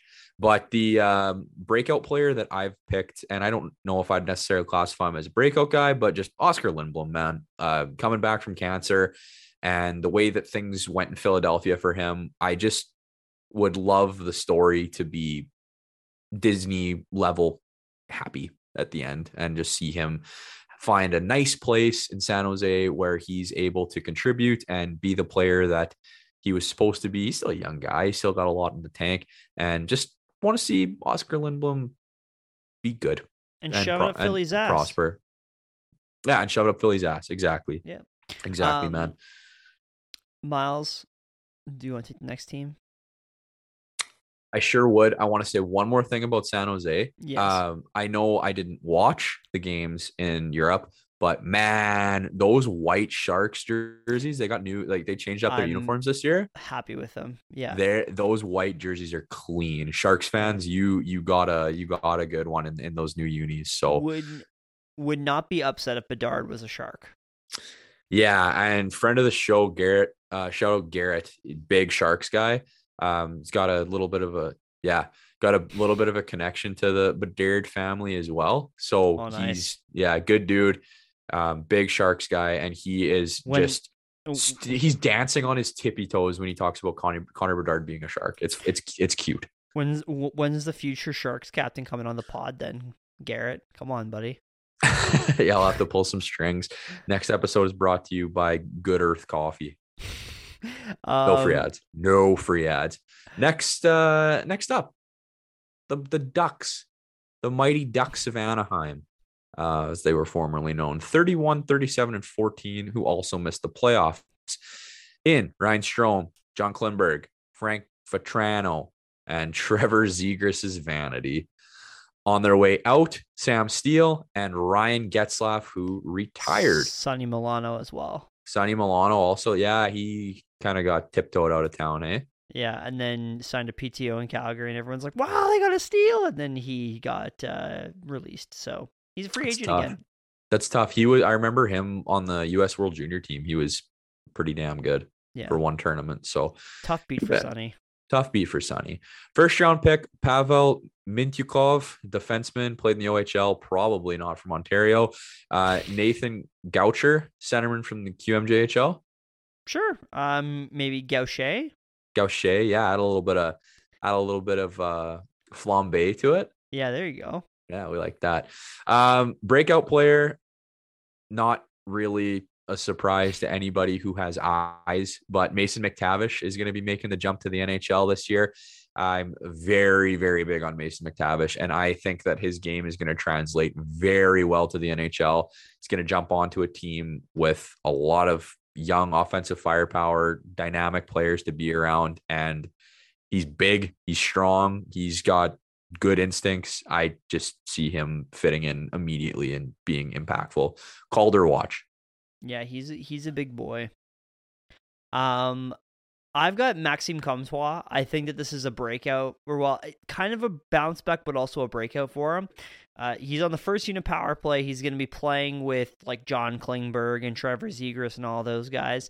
Yeah, I think there's just going to be a lot of opportunity for him to really show what he's made of and really live up to that sort of previous like World Junior. I mean, I shouldn't be really mentioning Team Canada and World Juniors right now. It's kind of a tough beat. But I think that there's a lot of there's a lot of talent there, and it's just waiting to be broken out. So I'm gonna pick Max Comtois as my breakout guy. And finally in the Pacific Division, well, I shouldn't say finally, we still got another big one. We've got the Seattle Kraken. That's me sounding like a kraken. Snake. I'm a snake. Even though they're octopuses or whatever the hell. I'm a water snake. 27, 49, and 6 missed the playoffs. This team sucked last season. They were just not good. Coming in, Oliver Bjorkstrand, Andre Burakovsky, Justin Schultz, and Martin Jones. Outgoing Riley Shahan and Hayden Fleury. Notable resignings. They re-signed Jared McCann was a big one. Didn't he change his number too? Did he change his number? I think he changed his number. Oh, that's interesting. I love a good number change. I'm going to look that up while I'm also talking about this. They also were able to nab themselves the presumptive first overall pick at number 4 overall in Shane Wright. So that's pretty cool. Because, I mean, Jared McCann is 19. I think he was 19 last season. So I don't think he changed it. Unless, maybe he was 16 before. I'm not sure. So, okay, I'm going to spoil the surprise. My brother-in-law is a big Kraken guy. He decided that that's where the route he was going to go, which is blasphemous to be in my family and decide you're going to be a Kraken fan. But it's fine. It's okay. He did change his number.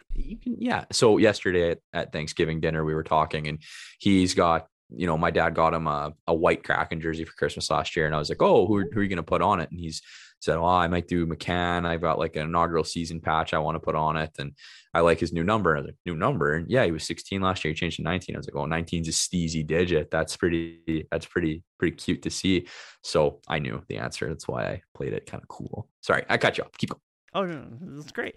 But yeah, I mean, this team got Shane Wright. Like that's huge. That's a massive acquisition for the future of the franchise. Breakout player. I've got Vince Dunn.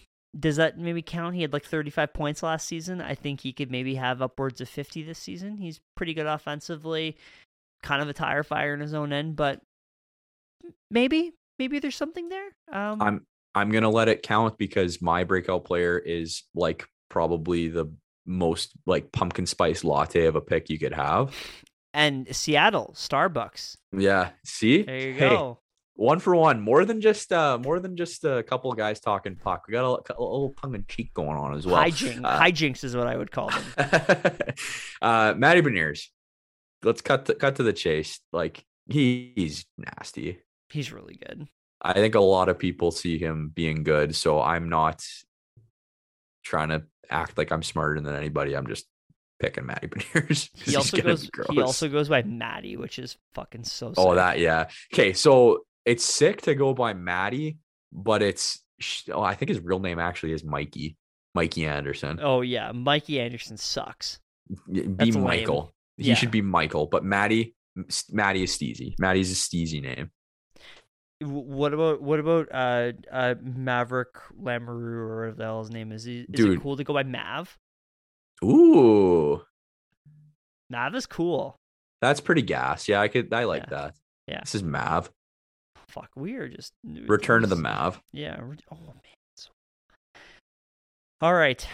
Okay, where did Hayden Fleury go? I didn't know that he left. Hayden Fleury went to. You clacking someplace keyboard. That sucks. Tampa Bay. Never mind. Oh, that's ass. That place doesn't suck. Yeah. So Hayden Fleury will probably be a really good defenseman in this season. That's kind of a loss for the Kraken to lose him. That's a young. I don't know. I think that they have so many of these like tweener defensemen that they don't really have time to see if he's like a top 4 guy or anything like that. And I think that they've got so much depth up and down that it doesn't really make sense to hold on to him. So I think at the end of the day, it more so has to do with the fact that they probably could have taken better players from Carolina. But I mean, what can you do, right? Miles, should we get to the headliner? Ladies and gentlemen, your Edmonton Oilers finished last season with a 49-27-6 record. As mentioned about 3,000 times on this podcast, they lost in 4 games to the Colorado Avalanche in the Western Conference Final after disposing of the Los Angeles Kings and Calgary Flames. Ooh, it feels good to say that. Dude, last night I made my mom and Taylor watch Connor McDavid's Game 5 goal. That's stupid on brand for you. We were like watching clips on YouTube of just random shit, and I'm like, "Do you guys want to see porn?" And I said, "They're like, what? We're not watching porn." And I said, "Just hold on." And then it's like, "Oh, you want to see the goal that literally made Johnny Gaudreau leave Calgary?" Oh my god, dude, it feels so good. The best part isn't even the goal; it's the celly. We're so close to seeing more Connor McDavid celebrations. So good stuff. Big off season in Oilerville. This is what we've been waiting to talk about for 2 episodes. So if you don't care about the Oilers, get the hell out of town. If you care about the Oilers, turn that speaker up just a hair and then I'll start talking in the mic like this. Get in here. We're excited. Everybody gather around. Okay. In Jack Campbell, Ryan Murray, Matthias Janmark, Dylan Holloway, James Hamlin, Jason Demers, PTO, probably going to get a 2-way, whatever. Out. Mike Smith, not actually out, just like out, you know? Yeah, fake out. You get it? Mikko Koskinen, bye. Josh Archibald, bye. Kyle Turris, see in Florida. He's retired. That's the joke. He's not actually in Florida. I don't know where he is. Duncan Keith. BC. Chilling. Zach Cassian, Chris Russell, Colton Sevier, Brendan Pierlini, and Derek Brassard. Notable re-signings: Evander Kane, Nisipule Harvey, Kyler Yamamoto, Ryan McLeod, Brett Kulak, and Jay Woodcroft, the star of our dreams. Doing a little lean. Just waiting to catch you on the flip side. First round pick was 32nd overall, Reed Schaefer from Seattle Thunderbirds of the WHL. Breakout players, Nolan. We've done this a little bit different for the Oilers because we have breakout players, bounce back players, big expectations players. Oh, what is that? 3 Bs? Is that the triple Bs of the Edmonton Oilers? Maybe a couple of big ballers. And then we're going to throw in our favorite offseason move and just shoot the shiz about the Oilers in the division. Breakout player for me, Ryan McLeod. Why do you think Ryan McLeod, Miles? Why not Ryan McLeod, man? We got flashes of this kid's potential last season and how good he can be as a two-way dynamo, but also with some finishing ability and some offensive upside. The kid has confidence now after playing with the Oilers for a little bit of time. Don't love how they handled him this offseason, but I'm happy they were able to bring him back. And I think that it showed the loyalty that he has to the team as well, not, saying negative shit in the media or being a little baby about holding out or anything. Exactly. Yeah. He was like, yeah, I don't have front teeth and I'm just going to hang out and be a stud for you guys moving forward. So I see Ryan McLeod as having a stupid season where he's, maybe not throwing up a crazy amount of points, but like shows everybody who ever doubted Ryan McLeod that they're foolish for doing so. Wheels on and off the ice, if you ask me. Straight up. Yeah. My pick, I kind of already talked about a little bit before. Dylan Holloway. Kind of. Dylan Holloway, Dylan Hornyway, as I call him in my house. I think that he's destined for a top 6 role. Skates really well, has great offensive instincts, has great defensive instincts as well. I just think that this is, I think, and this might be getting out of hand, but I think that there are real Calder considerations for Dylan Holloway this season.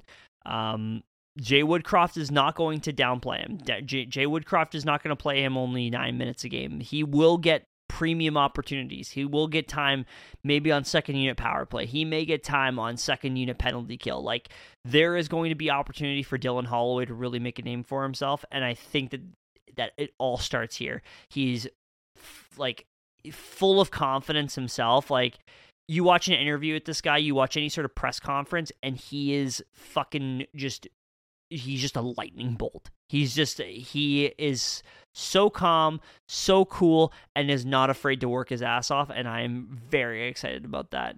Who is your bounce back player, Miles? My bounce back player should not be a surprise to any single person who has ever listened to the show before, ever. Jesse Puljujärvi is going. You've heard it from me a few times, but this is the year that Puljujärvi bounces back. Well, like, breaks out. He's a secondary breakout guy. And the reason I say that is because all of the proof is in the pudding in terms of numbers of what this guy can do. Last season, some bad puck luck.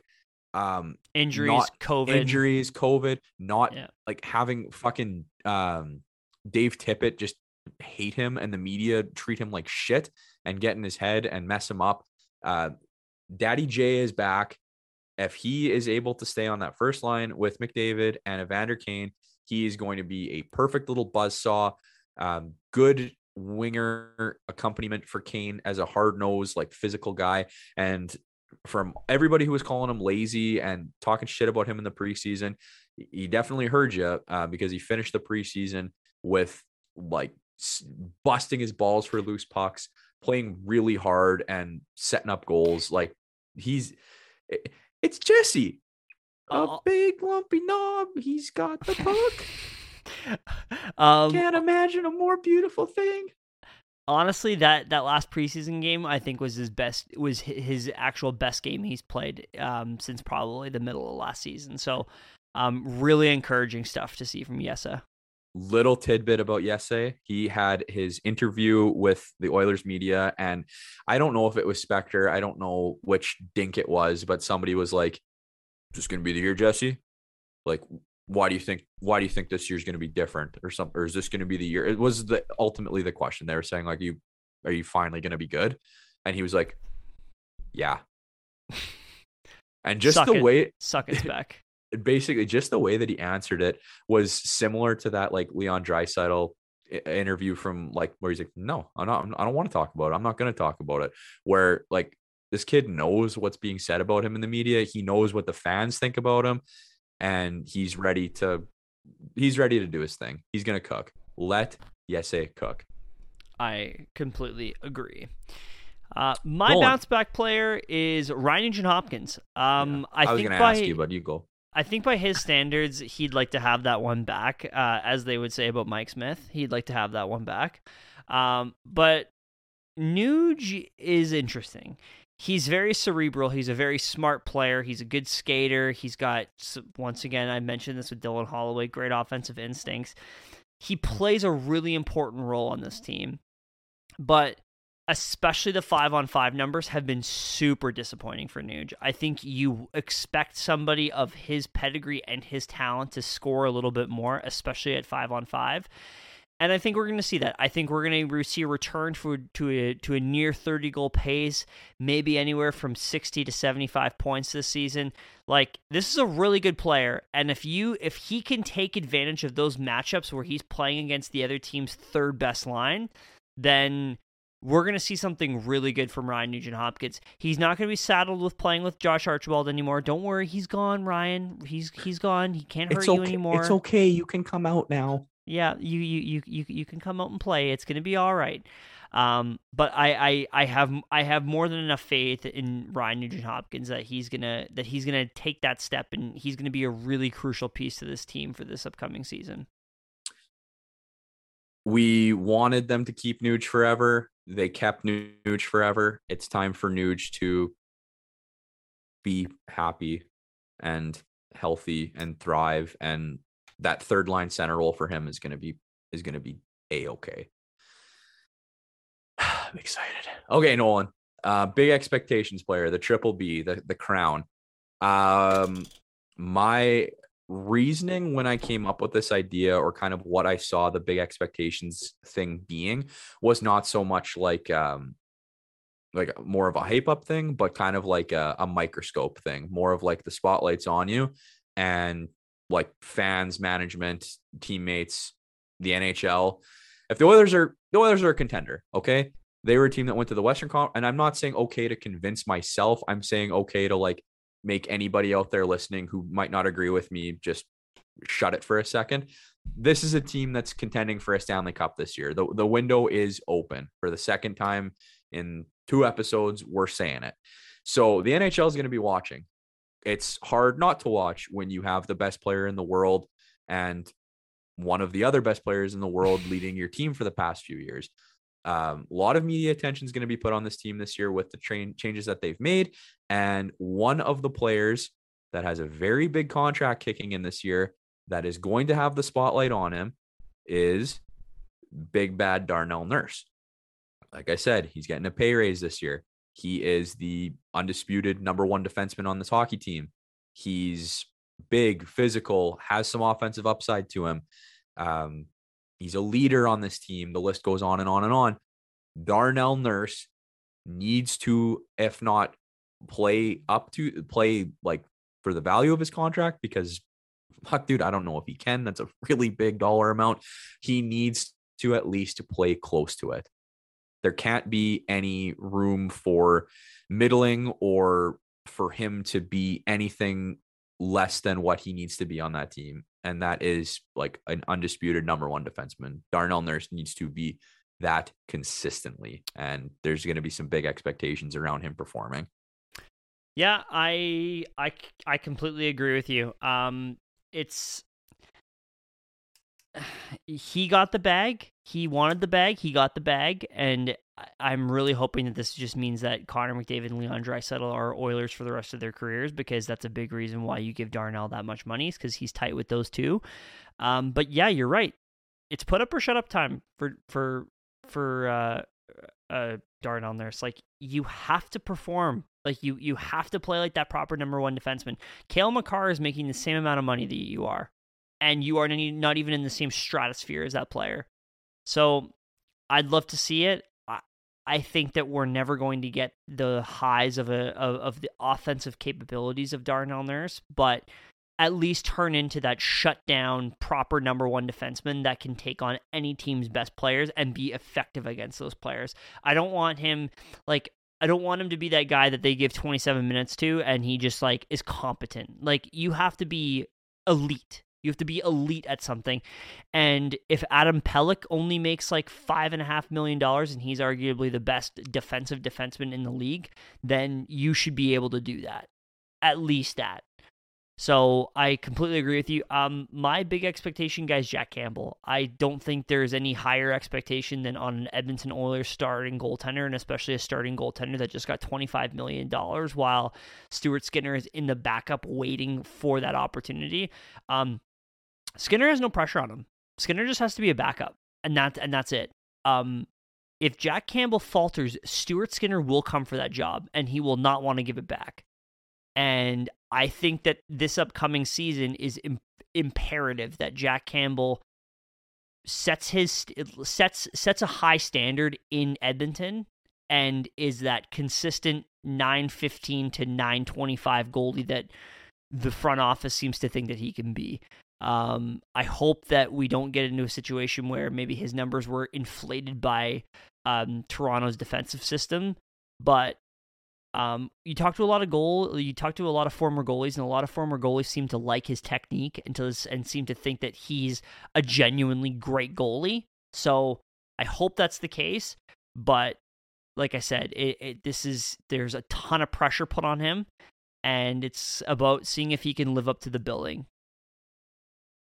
100%. Jack Campbell has a lot of question marks around him coming into this team.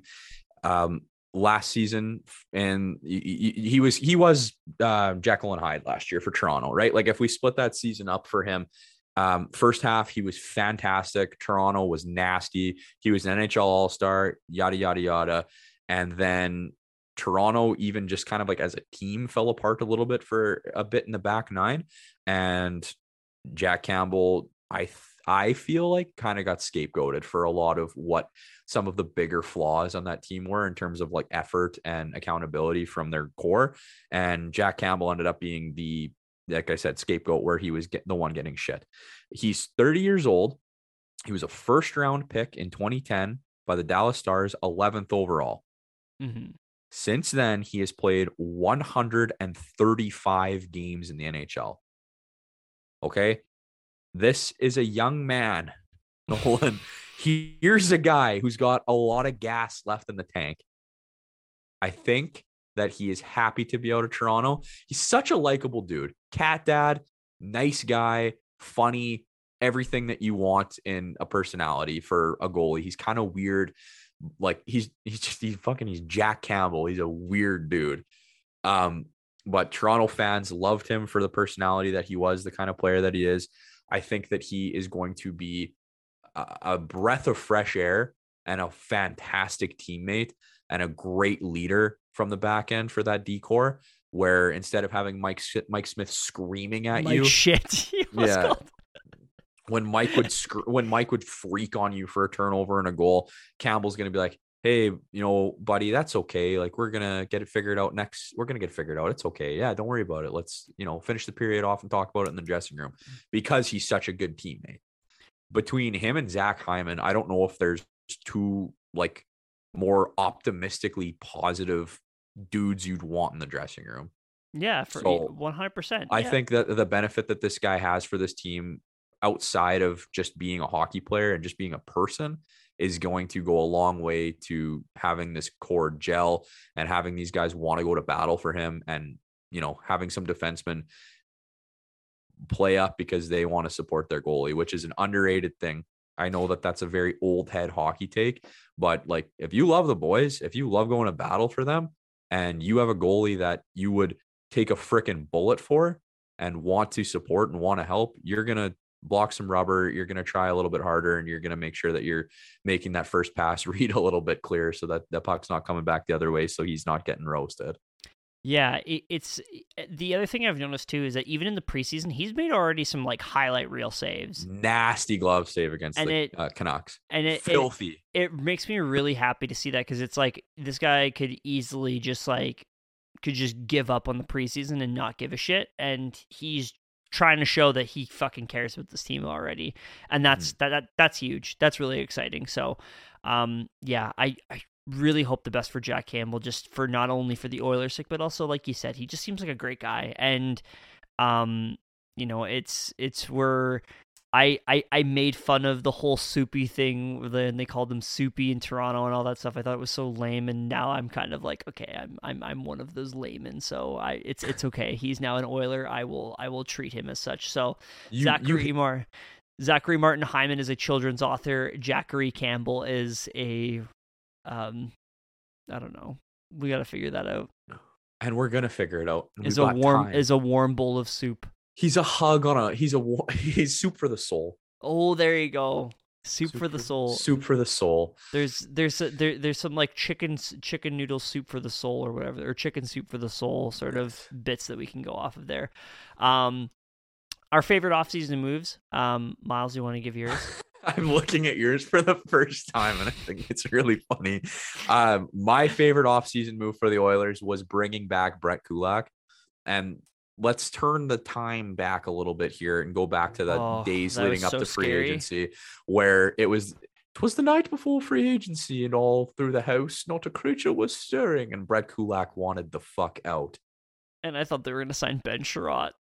Yeah, it sounded like Evander Kane was leaving, and Nolan and I did a panic episode where we're like, yeah, it's okay. We don't want him anyway. He's a bad guy. And then Brett Kulak, while we were recording, was like, yeah, I'm actually not coming back to Edmonton. And we're like, Ken, you fumbled the bag, you idiot. Went to bed angry, woke up the next morning, and bloop, TSN notification, or no free ads. Hockey notification. Evander Kane signs a deal with the Edmonton Oilers. Boop. Brett Kulak signs a deal with the Edmonton Oilers. And we're like, yes, let's go. But Brett Kulak was great for the Oilers last year when he came over at the deadline, was fantastic in the playoffs, is a great defensive defenseman that can move up and down your lineup for injuries or matchups or like pairing chemistry, however you want to put it. I really like Brett Kulak, hometown guy. Was really sad at the prospect of not having him moving forward. And when he came back, it just felt like sigh of relief. Okay, everything's going to be okay. There's hope for the Oilers. This is fine. This is good. The fire of the meme of the dog sitting in the house on fire. This is fine. Grabbed the fire extinguisher, put it all out, and was like, it's not bad. We will live. Yeah, he's straight up like a security blanket. Like he just kind of covers up a lot of miscues among the Oilers decor, and he genuinely makes Tyson Barrie look like a pretty good defenseman. So that's a task among itself. My favorite offseason move was Duncan Keith retiring.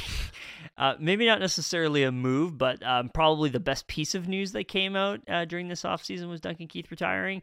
My relationship with Duncan Keith is a little complicated. I do believe that he probably provided a little bit of value with regards to this team and like teaching them how to win and like all that like hockey intangibles bullshit. But there's also like the whole not cooperating with the sexual assault case, the whole like vaccine thing and all that good stuff. But all in all, like I said, I think that he did provide value to this team, but I'm happy he's moving on. I would say in second place is probably the Zach Kassian trade. I think that was a nice tidy piece of work by Ken Holland, moving back only like 3 spots in the draft. Now, with that being said, could we be looking at a situation where Brad Lambert is going to be somebody that they could have gotten there and Brad Lambert turns into a star? Who knows? But ultimately they were able to move off that contract, still keep that first round pick, and they were able to just develop a little bit more cap space for them to make more moves this offseason. So I'm a little disappointed that there wasn't more splashy things. Like I know that they signed Janmark, but like would it have killed you to trade for Connor Brown? Would it have killed you to pull the trigger on that Jacob Chikrin move that everybody has been talking about? Like, it's just, I don't know. I really want something like that. I want that big move, that big all-in move, and I feel like we don't have that yet. Just playing around in free agency, I don't think is enough. I think that Ken Holland has to activate the trade market a little bit and see what's out there. So, I'm excited. We obviously went through a lot of these, and I at the end of the day, I will say I think Brett Kulak coming back is my absolute favorite thing that happened this offseason. So that's easy. Like, he's so good. He signed to like a sweetheart contract. I think that he's exactly what this team needed. I think it's a pretty interesting outlook though for this season. I think that there's going to be some ups and downs. I think coming in with a lot of the expectations they're going to have, with regards to like, this is a Stanley Cup contender now at this point, like you said, is going to probably wane on this team a little bit, especially when the going gets tough, especially when Jack Campbell has a couple of stinkers in a row, and ultimately when a little bit of that sort of that discomfort sort of starts in the season, and it'll really go to show how much of a competent head coach Jay Woodcroft is for how his teams bounce back from adversity. But I think we saw quite a bit of that in the playoffs. If they can bounce back from that horrible November, December they had, like the Tippett run, this team can handle a little bit of mid-season slumping and a little bit of expectations. Two players that we have not talked about very much because they get talked about a lot, and I want to get to our Pacific Division projections as well, but we would be remiss if we did not at least talk about Connor McDavid and Leon Draisaitl. Good players. Dude, they're going to be able to handle a little bit of pressure, a little bit of spotlight, a little bit of cup contender, whatever you want to call it, and are going to go 1-2 in scoring. They're going to I don't necessarily know if they're going to go 1-2 in scoring, but I know for sure that they the one wish on my fucking Christmas list this year is for Jay Woodcroft to chill out on the minutes for Connor McDavid and Leon Draisaitl. If they can get away with playing McDavid and Draisaitl like 19 minutes a game, 19 minutes a game this season, maybe Connor doesn't put up the 150-point season. That's fine. We don't need that. We don't need it, Connor. If Leon's not putting up the 110-point season, that's okay, Leon. We don't need that. If we get balanced scoring up and down the lineup, and sky's the limit, go into the playoffs where everybody is like rested and recuperated and ready to go, then this team can go as far as those two can take them, and the sky is the limit for those two. So I'm so excited for what they could possibly do. I do genuinely think that Connor McDavid is going to score 50 goals this season. The reason I say 1-2 in scoring is just because of the play things that they're going to have this year.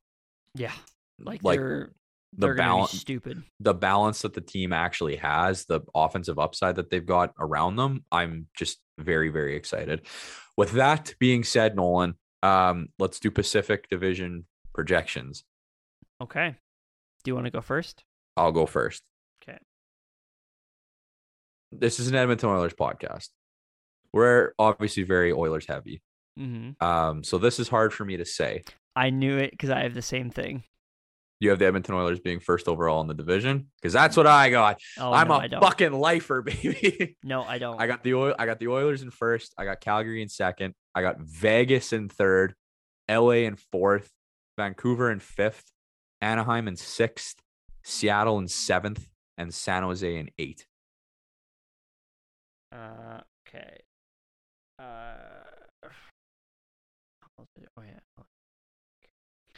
I have the Calgary Flames taking first in the division. Wrong. I have the Edmonton Oilers second, but there's nothing wrong with that. It's okay. So it's all good. It's okay. I have the LA Kings in third place, so I have basically just a retread of last season. In fourth place, I have the Vancouver Canucks. However, I do not have them making the playoffs. Yeah, 2 out of Central. I have the 2 out of Central. So that means that even though I besmirched them, I have the Nashville Predators going back to the playoffs. Yeah, you do. Um, I have the Vegas Golden Knights in 5th. I think that the lack of goaltending is going to sink them despite Bruce Cassidy's best efforts. I have the Seattle Kraken in 6th. I think that there's a lot of really good players on that team, and I think that the barrier is it's too high for them. Like it's just I just don't think that they can be nearly as bad as they were last season. They had a lot of really bad goaltending luck. I have the Anaheim Ducks in 7th. I think that they're going to be a really fun offense. I think they're going to score a shitload, but this reminds me of like Decade of Darkness Oilers. Like, I think that there's some competent talent on that team, but there's a lot of guys that only know how to play one way on the ice, and I think John Gibson is going to be absolutely shelled by his teammates.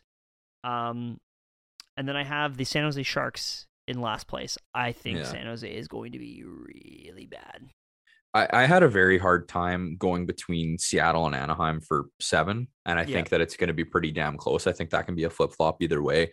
I think LA is like pretty gritty, shitty, going to be hard to play against kind of team. So that, again, and like LA, Vancouver, I could flip-flop as well. I just ultimately think that LA is going to be a better hockey team and are going to finish ahead of them by a couple points. You have LA making the playoffs, right? No, I don't. Really? So you have I'm the same as you. I think 2 are going to come out of the Central again. I think the Central's just like you got have a little bit too much heat. You also have a team that you besmirch making the playoffs then. Who did I besmirch? Dallas? Yeah. Yeah. Okay. Actually, you know what? No, I don't.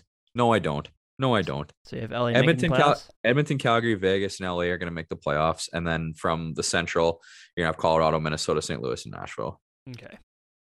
I like it. It's good to see. Good stuff. Yeah. So, yeah, I think I had to put a little bit of respect on Vegas's name.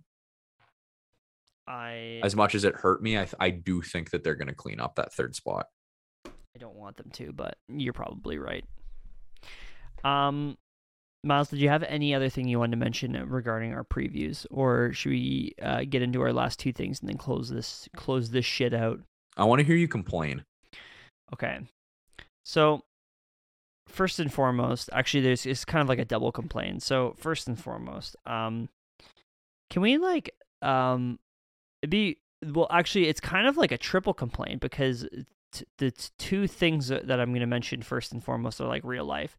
So, number 1, I don't know if you saw the whole Steve Simmons thing and how he like basically tried to say that like Akeem Aliu is wrong in his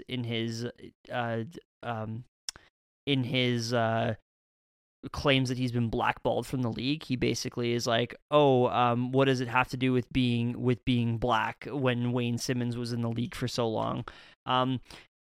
I personally think, especially like, I don't believe that a lot of like white guys should be commenting on the racial experiences of black hockey players. I just don't think that that's your lane to really speak about. First and foremost, Steve. So big fuck you goes at Steve Simmons.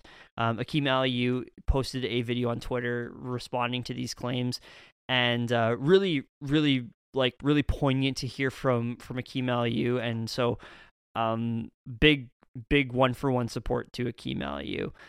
Secondly, it'd be really nice if the hockey stuff could just like stop being gross for a little while. We obviously had the claims against Ian Cole earlier on today that are being investigated by the Tampa Bay Lightning right now.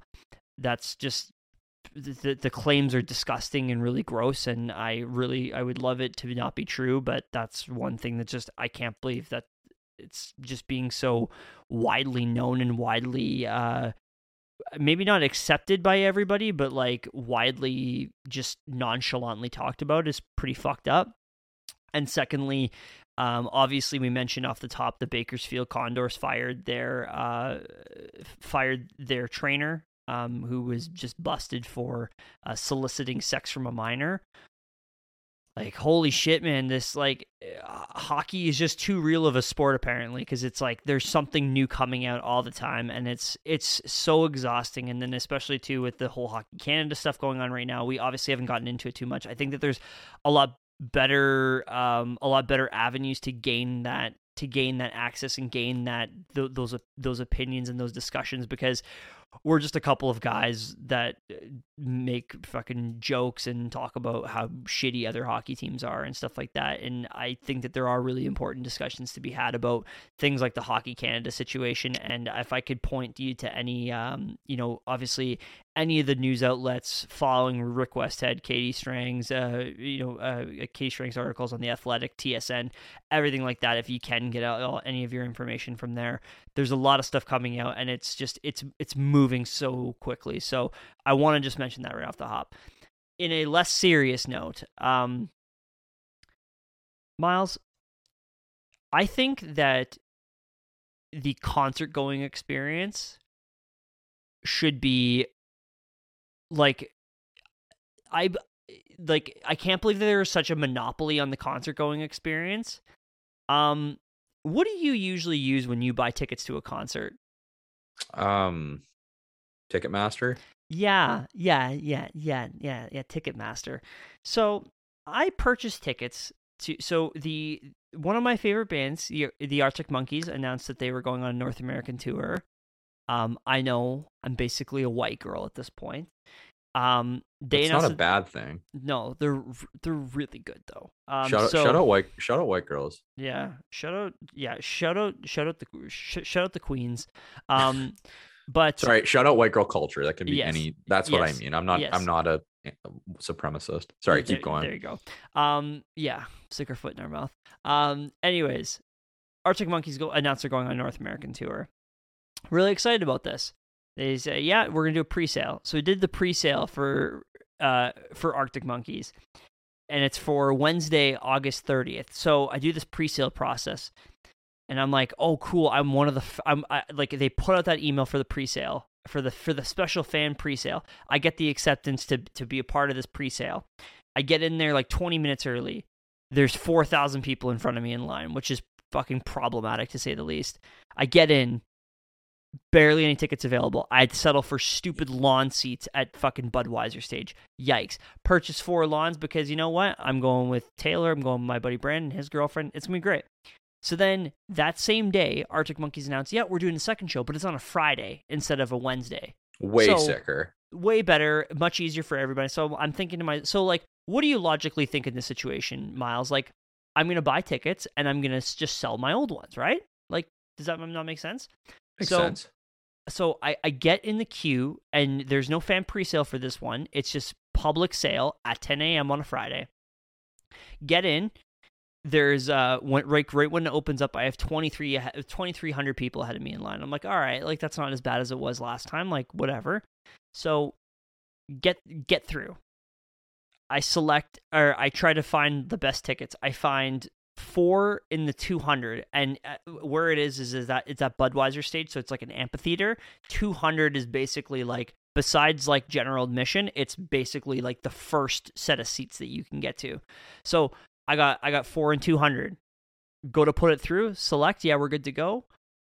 Sorry, another fan has stolen your tickets.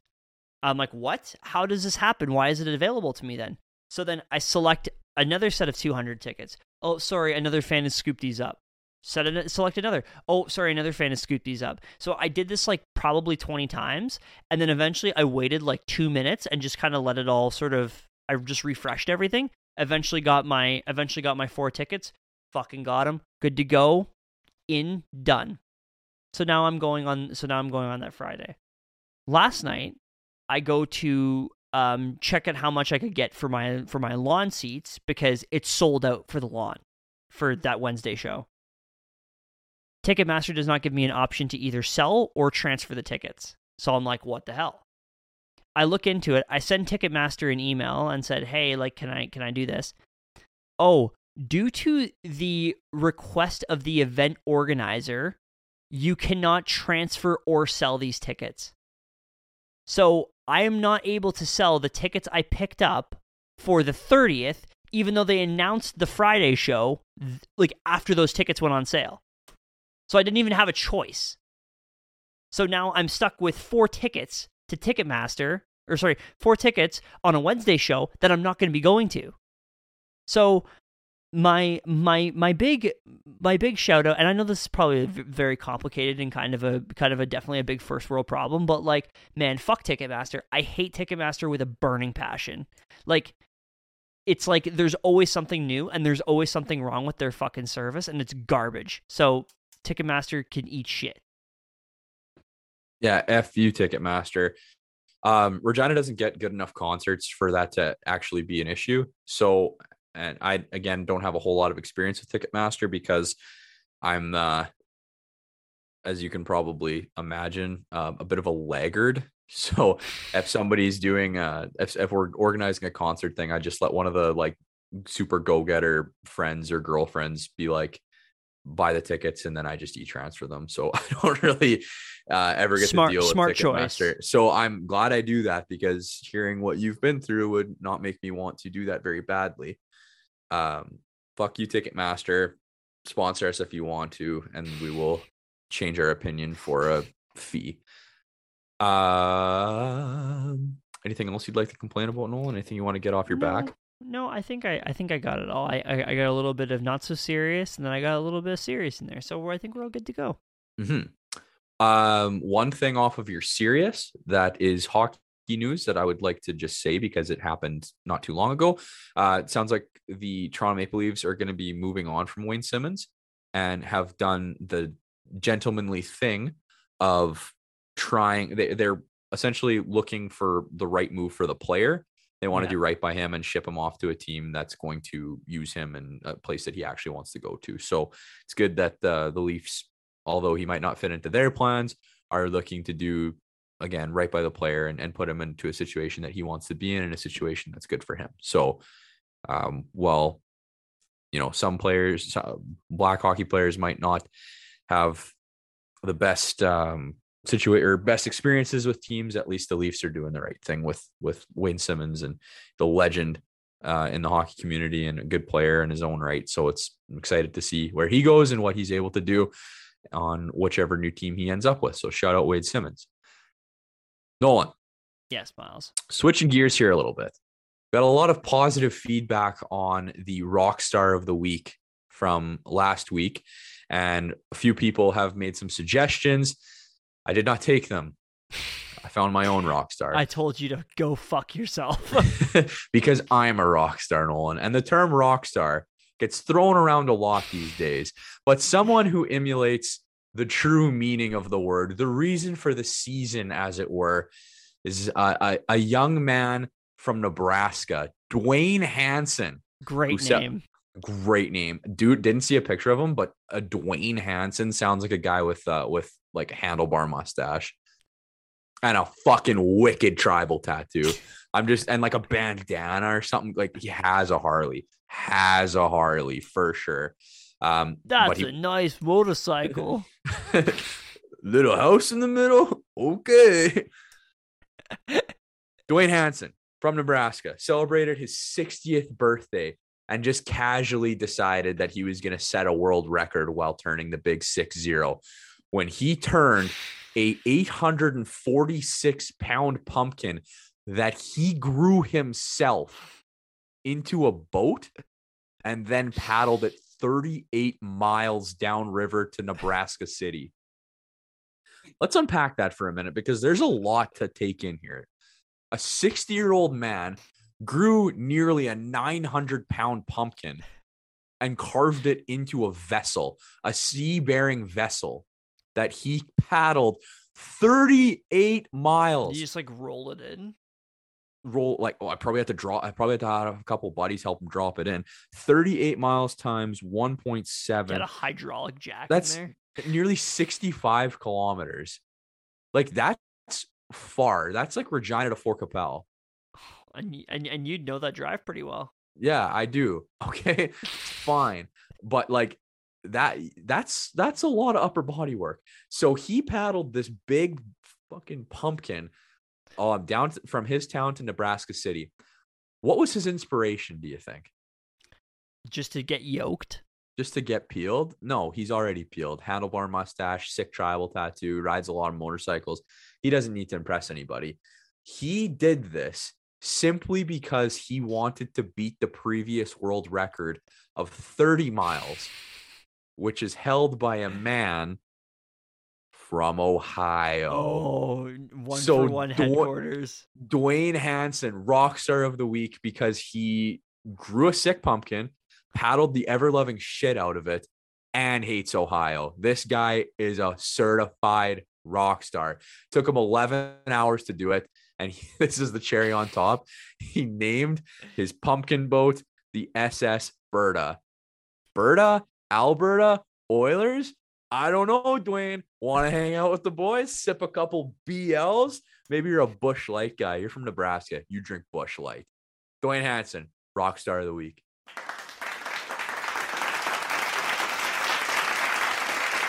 I love it, Miles. Thank you. And I hope those listening like it as well. Nolan. Yes. Fucking late. It is really late. It's 1:49 a.m. here. Shout out to, it's almost midnight here. Shout out to Superior Time Zone. Shout out to anybody who's made it through this in one sitting. You are in consideration for Rockstar of the Week next week. Nolan, is there anything else you'd like to say, or can I wrap this up? My mother is snoring right next to me right now because she's sleeping in the basement. Oh no, I feel so bad for that. Shout out to Pat. She can't hear a word. Shout out to Pat. Yeah, shout out to Pat. Nolan? Yes. The NHL starts this week for North American people. The Oilers have 2 games this week. They play on October 12th, home opener against the Vancouver Canucks. And then we get a big taste of BOA hockey, baby, on October 15th. That is a Saturday. I have a friend that is going to the home opener. So shouts out. I hope that it's a good game and you enjoy it and everything goes smoothly and that the Oilers win. Send you home with a W. Feels good to say this, Nolan.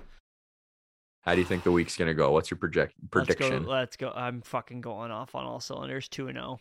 It's a 2-0 week. It's a 2-0 week for me as well. Yeah. Whew. The boys are fired up. The boys are fired up. It's hockey season. It's Oilers hockey season. Does Dylan Holloway score his first career NHL goal in the first game? He scores it on Thatcher Demko and he goes high blocker. Horny for Holloway. Start that as a hashtag. Oh, actually, hashtag I might even do that every time he scores. I might start that for this season on the Twitter. Horny for Holloway. I would like to see that take off on Oilers Twitter. That'd be very, really fun. very badly. Yeah. Fuck yeah, let's go. Maybe like the picture of him with like his like weed necklace. Anyways. Yes, Miles. Anything else you want to say? No. I'm really excited, and also I think I'm experiencing an out of body experience from being so tired. Well, let's get you out of here. Thanks everybody for tuning in to season 3, episode 2 of the One for One podcast, home of hot takes and even hotter listeners. As always, go Oilers, go. Go Oilers, go.